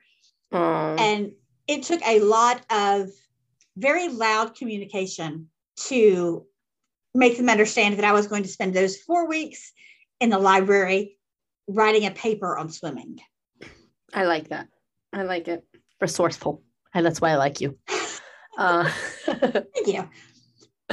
But on their boat ride, he kind of prods her, wanting to find out what her story is. Why are there problems between her and Adina, and what's going on with her family? And she kind of shrugs him off, and she says, she blames me for something that happened when we were little, and our mother took my side. It's really hard for her because she thinks maybe she's broken instead of Adina being broken. And he kind of hints at how well he knows her, because he's like, I think I know you better than you believe. And he says, Isa would love me if she didn't already. I'd find a way. Yeah, of course you would, you psychopath. Is this where he makes her swim?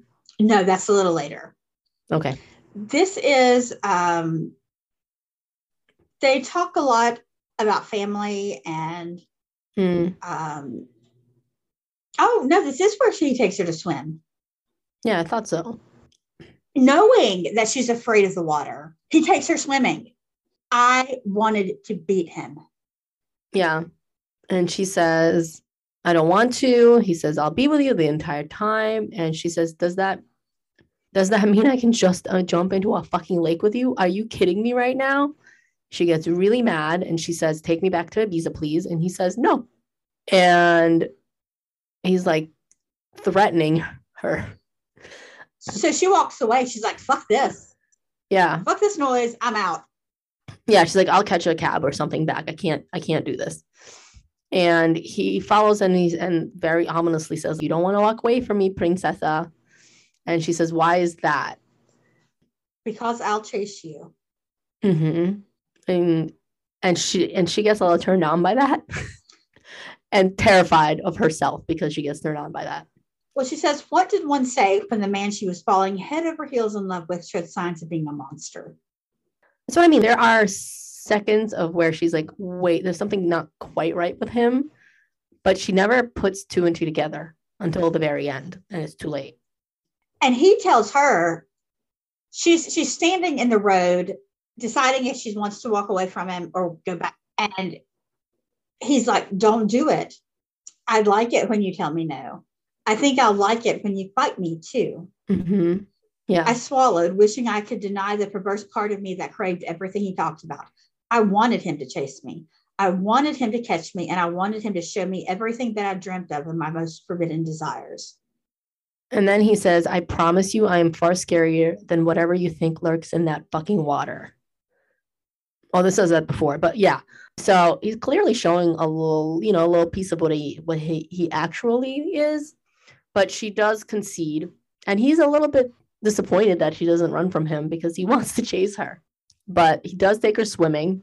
His reasoning for doing, well, I disagree with it. I do get his reasoning because he's going to have her living on an island and not being able to swim and having such a serious water phobia is very detrimental to being on an island. But she's already on an island. Ibiza is an island. Well, yes, but when he takes her back to El Fierno, El Fiorno, yeah, El Ferno, something like that. She'll be living on an island, not just for 9 days, but for the rest of her life. Well, he could be the considerate person and move to Chicago. Yeah, tell me another. Anyway. But she asks him, she says, you want to hurt me. Is that what this is? A way to hurt me without having to put in the effort of chasing me down? He says, I want to hurt you in ways you'll enjoy, not with the fears that grip you and torment you over a decade after your accident. Besides, you're mine to hurt, aren't you, mi princesa? How do you not run after that? I don't know. I mean, she clearly has no sense of self-preservation. Zero, zip, nada, completely digmatized. And I don't know if it's because she's so sheltered, but you would think that after the accident that she had when she was a child, that would force that kind of thoughts on her, that serious distrust and that desire to live, the desire to survive. But no, she has none of it.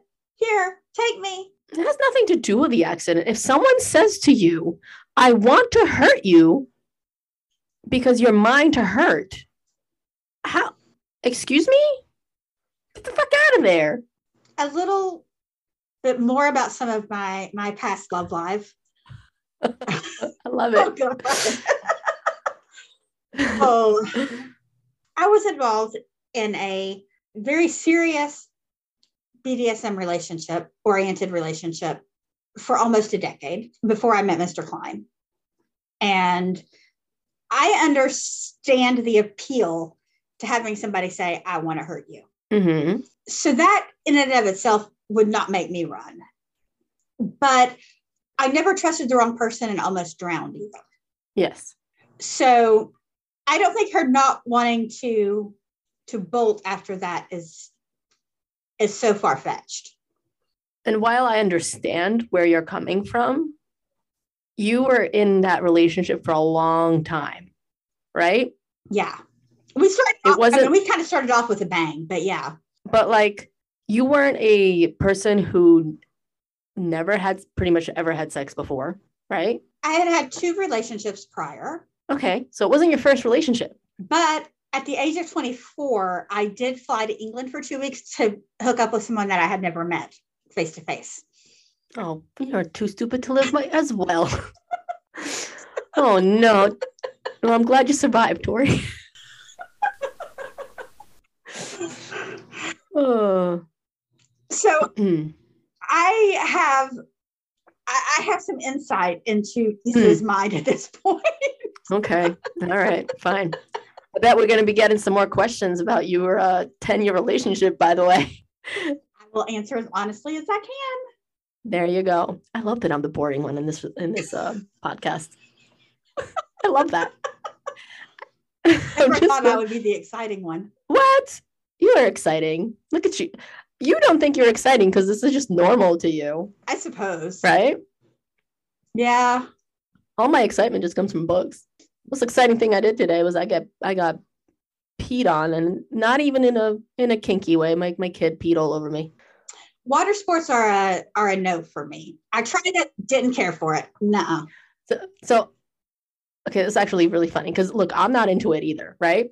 And if you would have told me before I had kids, like, hey, can I pee on you? I would have been like, you're disgusting. Absolutely not. It would have horrified me. Since having kids, again, and not my favorite thing, like I'm not going to sign up for it, but I have been peed on so many times at this point in my life. I don't think it would bother me very much. Like, it wouldn't like ick me out anymore, you know? Well, you've gotten accustomed to it, I guess. Yeah, just my new normal. Just peed on constantly. Again, it's not my thing. I'm not, and if it is your thing, then good for you. Like if you're out there and you like to do it or you like to have it done to you, no problem. Enjoy. Not my thing, but again, ever having kids, Mr. Savage and I have had this discussion of where certain things that used to gross us out completely just absolutely don't even faze us anymore. Multiple things. I could probably see that. Yeah. So this is how I'm boring. So I said, I'm boring. You're exciting. I'm just living vicariously through books and you. Excellent. I'm glad to know I have a purpose. But she does get in the water. Yeah. This is where she explains that she drowned. And we find out that a piece of barbed wire got caught around her leg, and that's what's caused such a horrific scar on her thigh. And this is where they discover that she drowned on the same day that Rafe's mom was burned at the stake, or he says died in a fire. Well, but while she was underwater, she says, I saw phantoms, shadows in the water as they moved like nightmares coming for me, grabbing my leg and trying to pull me under. And she says, my grandfather says that the water is sacred and that the veil between life and death is thinner in it. I was drowning, half dead already. She says, what I saw was real, that I'm one of the few people to experience it before I die. They tried to take me, but they couldn't do it, so they took Odina instead. She says she thinks it shows how strong I am, that they couldn't claim me as theirs. But they would have if my mother hadn't pulled me out of the water. Everything had gone dark already. There was nothing but blackness and the sound of flames roaring in my head. Yeah. And then he says, flames? They said it was just the sound of the current. And that woman screaming was my mother on the shore before she dove into the water. And then this is when he asks, when was the accident? She says, I was 5. And he says, no, like the day, Isa, what day was the accident? June 14th. And he says, my head roared with a connection, my mind working to convince me that coincidences. Jesus Christ, I can't. Coincidences. Yes, happen sometimes. With anything else, it might have worked if it hadn't been for the 14th anniversary. If it hadn't been for the 14th anniversary of my mother's death. So June 14th, the 14th anniversary of his mother's death, was when Isa drowned and saw flames or heard flames and screaming.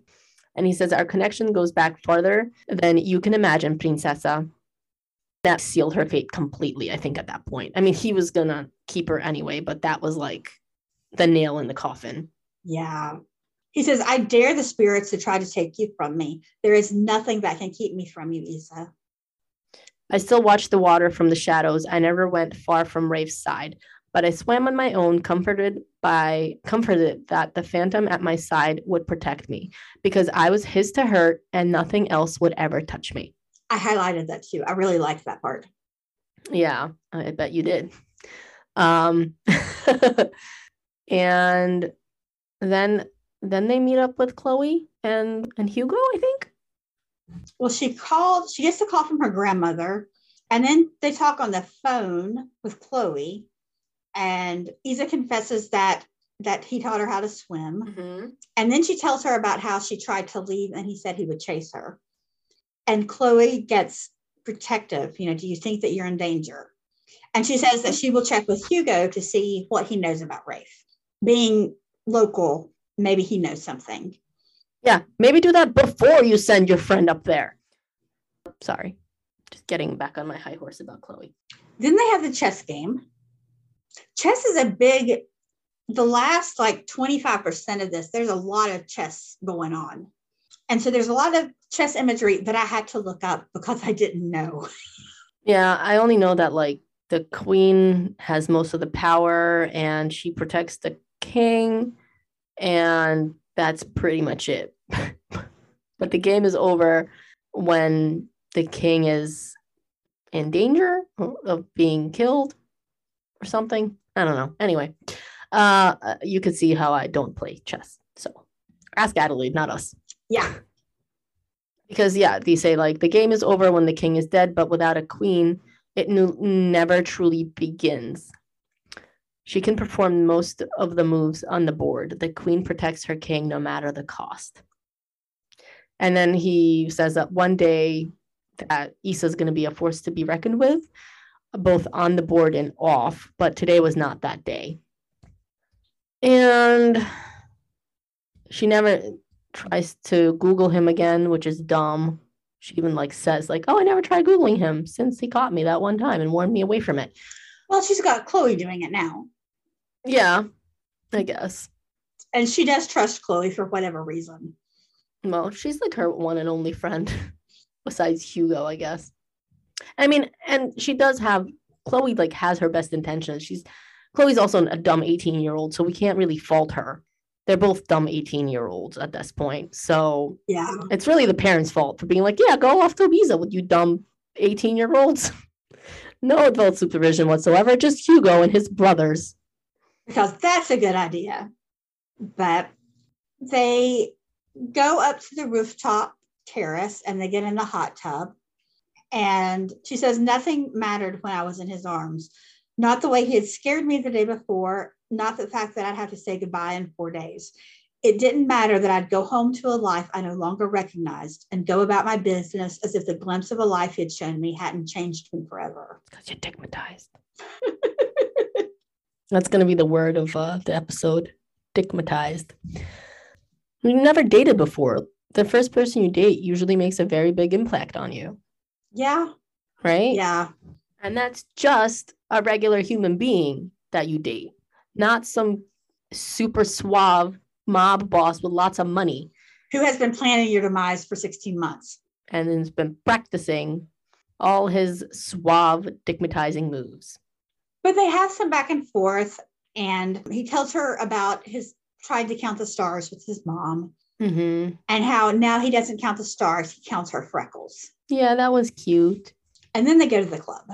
Yeah, then they go to the club and they meet up with Hugo and Chloe. And Chloe does question him a little bit here.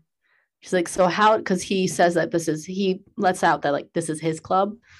And Chloe's like, so how did a young guy like you get to own a club? You know, what'd you do to get this club? And he's kind of annoyed at her, but he says, oh, just investments and whatever else, just business. It's like in 365 days when she asks him, so what is it you do? And he says, I do business. It's like the dumbest answer. But when he says that, Chloe comes back at him. She says, well, that's not what Google says. And he's like, and you're going to trust Google? Yeah. And then that other guy shows up, the Russian guy again, the one with the missing pinky. Yes. Remember him? He shows up and he sends Issa back to the hotel immediately. And then he deals with the Russian and he kills him in a fancy way. And then Issa gets a phone call from Chloe. And it's a very like harsh whisper, quick. It's like, it's me. And she says, you need to get out of there. Like, he's a murderer. You got to get the hell out of there and go to an embassy and I'll meet you there as soon as I can. And Issa's like, are you sure? And she said, I wouldn't do this if I wasn't sure. Just get out. So Issa wanders over. Of course, he takes her sweet ass time, as always. I would not have waited to pack my suitcase. No, get the hell out of there. Get the purse and get the fuck out of there. And then he catches her trying to leave. He says, where are you going? Where are you going somewhere, princessa? And she lies to him and he catches her. He calls her out on it. But somehow, and I don't remember exactly how, but somehow they get onto the balcony. Mm-hmm. And she's got her phone and she says, well, I was just trying to call Chloe and I can't get a hold of anyone. I can't get a hold of her. I can't get a hold of Hugo. And I'm worried. So I'm just going to pop out and check on them. And he says, you wouldn't lie to me, would you? And he runs his hand down her arm and she jerks a little bit and she knocks her phone off the balcony. Yep, crash, gone. Phone no longer exists. That's a shame, Rafe said. Watching my face as I dragged my gaze back to his. He didn't say another word about the phone, sliding his fingers through mine as he guided me away from the balcony and toward the bedroom. I swallowed my fear as I eyed the closet with my belongings, remembering the words he had spoken at the waterfall. He'd follow me. He'd chase me if I walked away. So she knows. She knows that she's in deep. But by now it's too late. Yep. Way too late. But he does seduce her. Yeah. But he notes that like it's definitely not she's not acting the way she's trying to act the way she had before, but she's definitely stiff and she sat frozen and unable to find the strength to move. She wants to pretend like I didn't know any better, that he was still the man that I thought I fell in love with, but I couldn't move as his hands trailed over the skin of my chest and pushed the dress down to reveal my bra. And he says, "Is something wrong?" And she says, "I just don't like secrets." And he says, "Sometimes a relationship means protecting one another from the truths they aren't prepared to handle." And she's like, "Relationship?" He's like, "Yeah, what exactly do you think this is between us?" And she said, I'm not sure what to call it. And then he, of course, smushes not smushes. Then he stares at her and reaches his hand inside her and slides it between her legs. And he says, "My pussy seems to know exactly who it belongs to, mi princesa." And nothing could compare to the horror I felt when he slid through my flesh easily, thanks to how wet I was. I mean, it's not necessarily her fault. She's 18-year-old. You look at her the wrong way and she'll get wet. Yeah, and he's been touching her. He's been, yeah. And she admits that she gets off on the fear and the pain. So, I mean, everything combined, you really can't fault her. No, also every time, he's more or less for the past 9 days trained her to respond to him. So almost kind of like what Julian did to, oh my God, why can't it, to, what was her, Nora. Julian did to, yeah. It's late, guys. We record late. So it's almost like, it's not to quite the extent because of course Julian had months to do it, but he's quite skilled, and in the past 9 days, he's taught her, anytime I touch you like this, you get excited. So yeah, he seduces her and they have sex, but he's definitely a little bit rougher than he usually is. And she asks him to put a condom on again. And he thinks about not doing it. And she sees that thought in his eyes. And you would think that this might edge into that DubCon trope, but she's perfectly willing. I mean, there's no question of consent in this one. No, she says something like, I want to do this, and this, knowing this will be my last time with him. She really wanted to enjoy it and remember it, because in her brain she's leaving after this and he's never being seen with him again. So they have sex, and then she sneaks out of the room after he falls asleep, I think, right? Well, before he falls asleep, he says, with every day that passed, it became more and more obvious that Issa would never voluntarily give herself to me. I'd have to take her. I'd have to break her. And then I'd rebuild her into the queen she was meant to be. Yep. Yeah. So he goes and he deals with a condom. He comes back with a warm washcloth that is necessary in every romance book. He cleans her up, and he gets a text message that came in during the night that he didn't see. Yeah, from Hugo. And it just says, Issa knows. The void inside me widened as I turned my eyes back to her sleeping body and the innocence on her face. Pursing my lips, I moved to the balcony and pulled the glass closed behind me as I pressed the button to call Hugo back. Tell me, Hugo, what exactly does Issa know? And he tells her that Chloe got in touch with her and had a brief conversation about it before he got through the door to stop it. And all he says is, "That's unfortunate." And Hugo asks him, he says, "Well, what do you want to do?" And he says, "Clear the streets." Yeah. So this is a man who has the power to clear the streets of Ibiza, which is kind of mind-blowing. It's completely mind-boggling. That's like a party city. How do you tell a bunch of partiers be like, sorry, can't party right now? But Hugo asks him, well, why? Why don't you just take her now? And he says, because I have to know. Yeah. I have to know what decision she will make. And then she wakes up and gets out slowly, and she's trying to keep from waking Raph up. I don't think he's asleep. I think he's pretending to sleep at this point. But she packs her suitcase, the dumbass, and lugs it out with her. And he interrupts her at that point. He says, are you going somewhere, Princessa? And she says, I need to leave or something. It's time for me. I think she says something like, it's time for me to go. Well, he kind of, and he invades her space again. But she says, Chloe needs me. He says, and you weren't going to say goodbye? Something odd in his tone as he tilted his head at me. His lips tightened as they pressed into a firm line, his nostrils flaring briefly before he wiped all traces of anger from his face and smiled at me. It wasn't unkind exactly. It stung like disappointment.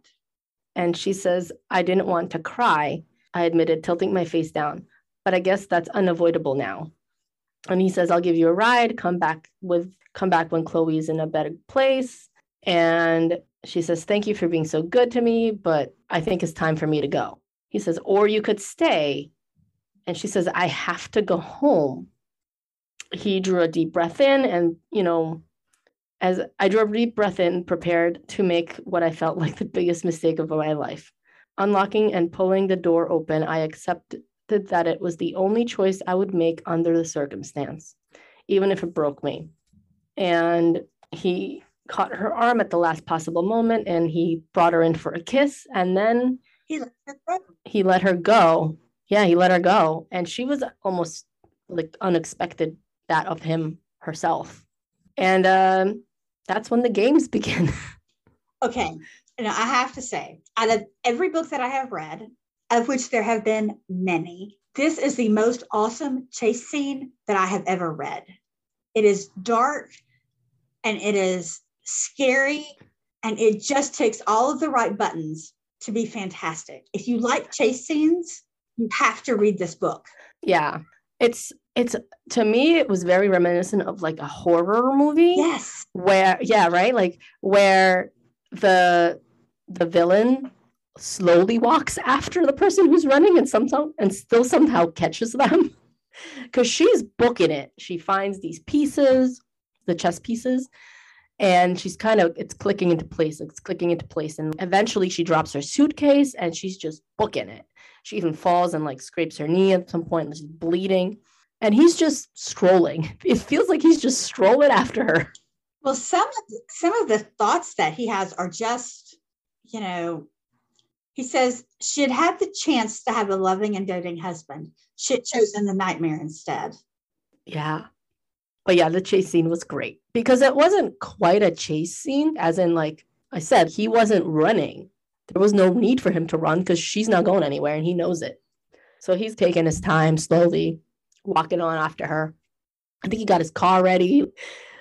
But yeah, and she keeps finding these chess pieces. First, she finds a pawn, then she finds something else, then she finds something else. And then she finds the queen, right? Yep. And that's when he shows up with a syringe. We get the syringe. He's very Julian Escagara in a way. It was very reminiscent of Julian for me. He says, checkmate, Princessa, he murmured, stepping toward me slowly as I raised my hands defensively. Raphael, what are you doing? I asked, sobbing as one of his hands reached up to stroke my cheek with a mocking gentleness. It's time to go home, he said, his face twisting with a moment of regret. Then he stabs her in the neck with a syringe, and she goes limp. Night, night. And just before she passes out, she says, why? And he says, you shouldn't have left me. Yeah. And that is where the book ends. That is where the book ends. Oh, don't you hate a cliffhanger? Good thing is, all the books are out, so you don't have to wait like we did. I know. Count your blessings. I know. So mad. It's so mad because, like, wait, I have to wait for the next one. But that was the book. It was really good. Again, it really didn't get dark until the very end. We got little bits of dark throughout, but it wasn't the darkest book I've ever read. But definitely the second book is banana pants dark. It has quite literally all the triggers You know what I really like about Adelaide's books? It lists just triggers for me in the beginning of the book. Shopping list. You get a shopping list, and it makes our life at the podcast a little bit easier because we can just put those right into show notes. We don't have to go thinking of them. Some of the other books we had to put our own version of what we thought the triggers were in the book. So I get a little nervous when that happens because obviously it's not our, like, we didn't write the book, so we possibly could have missed one. But that was the book. It was amazing. We really liked it. We hope that you liked it, and we hope that you are going to be with us next week when we're going to read Until Tomorrow Ends. No, Until Forever Ends. Until Forever Ends. Jeez, you know me in titles. Sorry. That's the reason you keep me around. Yes, that is the reason I keep you around. That and your fun BDSM stories. Yeah. Well, maybe eventually you'll get the story on how me and Mr. Klein met. Ooh, that's a fun story. That was a fun story. Oh, damn it. Now I want to know. Well, you'll just have to hope somebody asks. Yeah, well, I'm going to ask. I'm going to make my own list. I guess that counts. We're allowed to ask each other questions. But I want to do a shout out to Kay Camille Ortiz. I think that's how you say your last name. If I mispronounced it, I am horribly sorry. But she sent a very fun TikTok rec my way that Nat forwarded to me, and it was very entertaining and hot. And the link to that will be in the show notes. Yeah, Nat couldn't watch it because I got too pink-faced. I didn't get pink-faced, and I watched it more than once.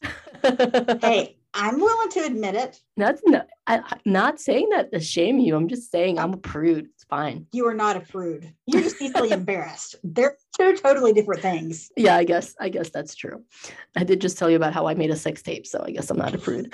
But thank you guys for your patience. Also, I want to apologize for missing an episode last week, but sometimes life just collapses and things happen, and fun things have to get pushed off for responsibilities. Yes. So. Yes. And like I keep telling everybody, we're glad you enjoy it, but this is not our full-time jobs. We do this for fun, and it's free to enjoy. So we're trying to stick to a schedule, but don't hold us to it. But we appreciate your support. Do you have any palate cleansers for me? I do, actually. Well, the first one isn't really a palate cleanser, but it's I guess it kind of is. My kitten has disappeared. She got out on Saturday morning, and we haven't found her yet. No. I have had so many people reach out because I posted a thing on Facebook about it. And so many people have reached out to give me ideas on how I might be able to find her, giving me resources for her to look, sending good thoughts. I'm really blessed with the people in my life, and I appreciate all of their thoughts and all of their attempts to help. I'm just hoping that we find her soon. I'm sure she's just having a fun adventure without mom. Oh, I'm sure she is. But the last time she did this, she ended up with Jesus cats. And I'm sorry. Oh, the vet told me she had been spayed. Have I told you the Jesus cat story? I think you have briefly, but not. Yeah. My spayed cat had kittens in my dresser drawer. I woke up in the middle of the night to this sound. Oh my goodness. And there was a kitten. There's a baby, tiny little bitty itty thing. And I was like, oh shit, what do I do now? Well, I went back to sleep because there was nothing I could do. And everything seemed to be okay. But I woke up the next morning and there were 3 cats. So we had the Holy Trinity of Jesus cats. Oh my God, that's so funny. So for a while, I think at that point I had 8 cats in my it was some kind of insanity. Oh wow. That's a lot of cats. That was a lot of cats. I mean, 3 of them were teeny tiny, but they all had their mother's attitude. And Az has the attitude of a Doberman, acting to 6.5 pounds. Yeah, it was a trying time to be me. Well, did you get her respayed? I did. Okay. And I'm still paranoid. I don't blame you. I don't blame you. That's really funny. But my actual palate cleanser is, I think I mentioned it a week or 2 ago. I had a wine tour with Mr. Klein's girlfriend, her daughter-in-law, and her wife. So the 4 of us ladies, we hit 8 wineries on Saturday doing wine tastings with pieces of charcuterie board. Ooh, look at you. And it was hella fun. I had a migraine last week. I think yesterday was day 5. I think yesterday was day 5, and it finally broke. So by Saturday, I've been having a migraine for 4 days, and I was not really in the best of moods. But I had paid the money that was non-refundable, and I had made the plans, and I was determined to go. And they made it a lot of fun. That's great. We had a great time. And I came back with a lot of wine. I'm jealous. I'm so jealous. I love wine. And I think I've said this on the podcast before. Mr. Savage has promised to take me to wine country after I am done breastfeeding this baby of mine. And I'm almost done breastfeeding this baby of mine because this baby of mine is almost 1. So mama's tired. I would imagine so. But with this stupid formula shortage, I can't stop until the baby stops. Yeah. Because I can't put her on formula because there is no formula. I'm not formula shaming, but there's just no formula. So my plan was to put her on formula around 9 months. That did not work out. I breastfed my first one for a whole year. So I guess in a way, karma's like, do the same for the second, bitch. But I am almost done, which that is a whole palate cleanser of my own. I found this company that is called Honey and Milk and Honey. I think it's called Milk and Honey.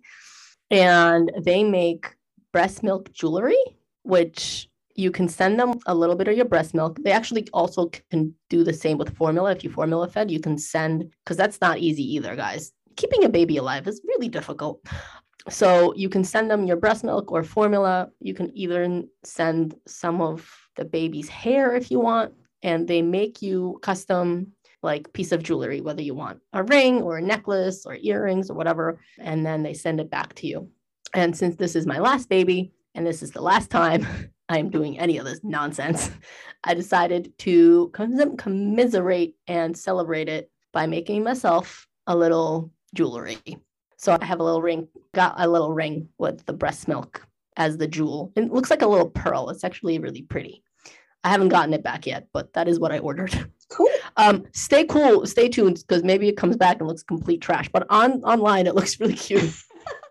So that's my one palette cleanser, and which is pretty cool. And then the second one is a book that I really liked. It's called A Lady of Rooksgrave Manor. Well, how is that? That's been on my list. By Catherine Moon. Oh, you're gonna love that book. It is pure smut in the best way possible. It is a reverse harem, which I know that's one of the reasons I didn't suggest we read it was because it was a reverse harem, and I didn't think you'd like it. I liked it. It didn't hit. I liked it on a speculative manner, like as a spectator. You know what I mean? Like I didn't get as engrossed in the book as I get in some of the other, like in this book, in Row, like in this book that we just read. Like I'm really immersed in most of them, and I lose myself. In this book, I didn't quite lose myself because of the reverse harem aspect of it. But it was a really interesting book. It's about a lady who has a reverse harem of just literal monsters. I was going to say it's a monster book, right? Yeah. And it's not dark, but it is crazy. And it's actually really sweet in a way, like so sweet for a monster reverse harem. But yeah, guys. There's a second one that's coming out. I don't know. I haven't read that one, but this is the only one I read. And I'm not quite finished with it. Like I'm almost done, but I'm not quite finished with it. But there's this one scene that will not leave my brain, and I won't ruin it for you guys, but go read it and then think of me when you think of the invisible monster having sex with a lady in front of a mirror. Oh my. So he's invisible and she can see things happening, if you know what I mean. Wow. It's something I've never thought of before. Yeah. It's really cool. That has just moved up on my TBR. You're going to love it. It's a hot book. It's fun. It's like a lot of sex, a lot of public sex. It's a lot of, like I said, like multiple people sex. It's fun. I think you're going to like it. Cool. But yeah, read that book, guys, and think of me with the invisible monster has sex with a lady in front of a mirror. What I just heard was Nat wants us to think about her and having sex. Yeah, of course. That's what you guys heard, but that was what I just heard. Hey, I have a romance novel podcast. You guys can't see it, but she's blushing. She's turning pink. Yes, I am. Oh, Lord. Anyway, thank you so much for sticking with us this episode. We appreciate all your support. We love hearing from you, so please reach out to us with some questions for our mini-sode on either the Facebook group or any of our other social network feeds. Please rate and review because it helps other people find us, and it really helps the platforms we're on push us in front of other podcasts. And also come back to us next week when we read Until Forever Ends. I think that's it. I think that's everything for tonight. We do really appreciate you, and we have had a lot of fun, and we look forward to talking for you next week. Yep. Have a great day, everybody. Care. Bye.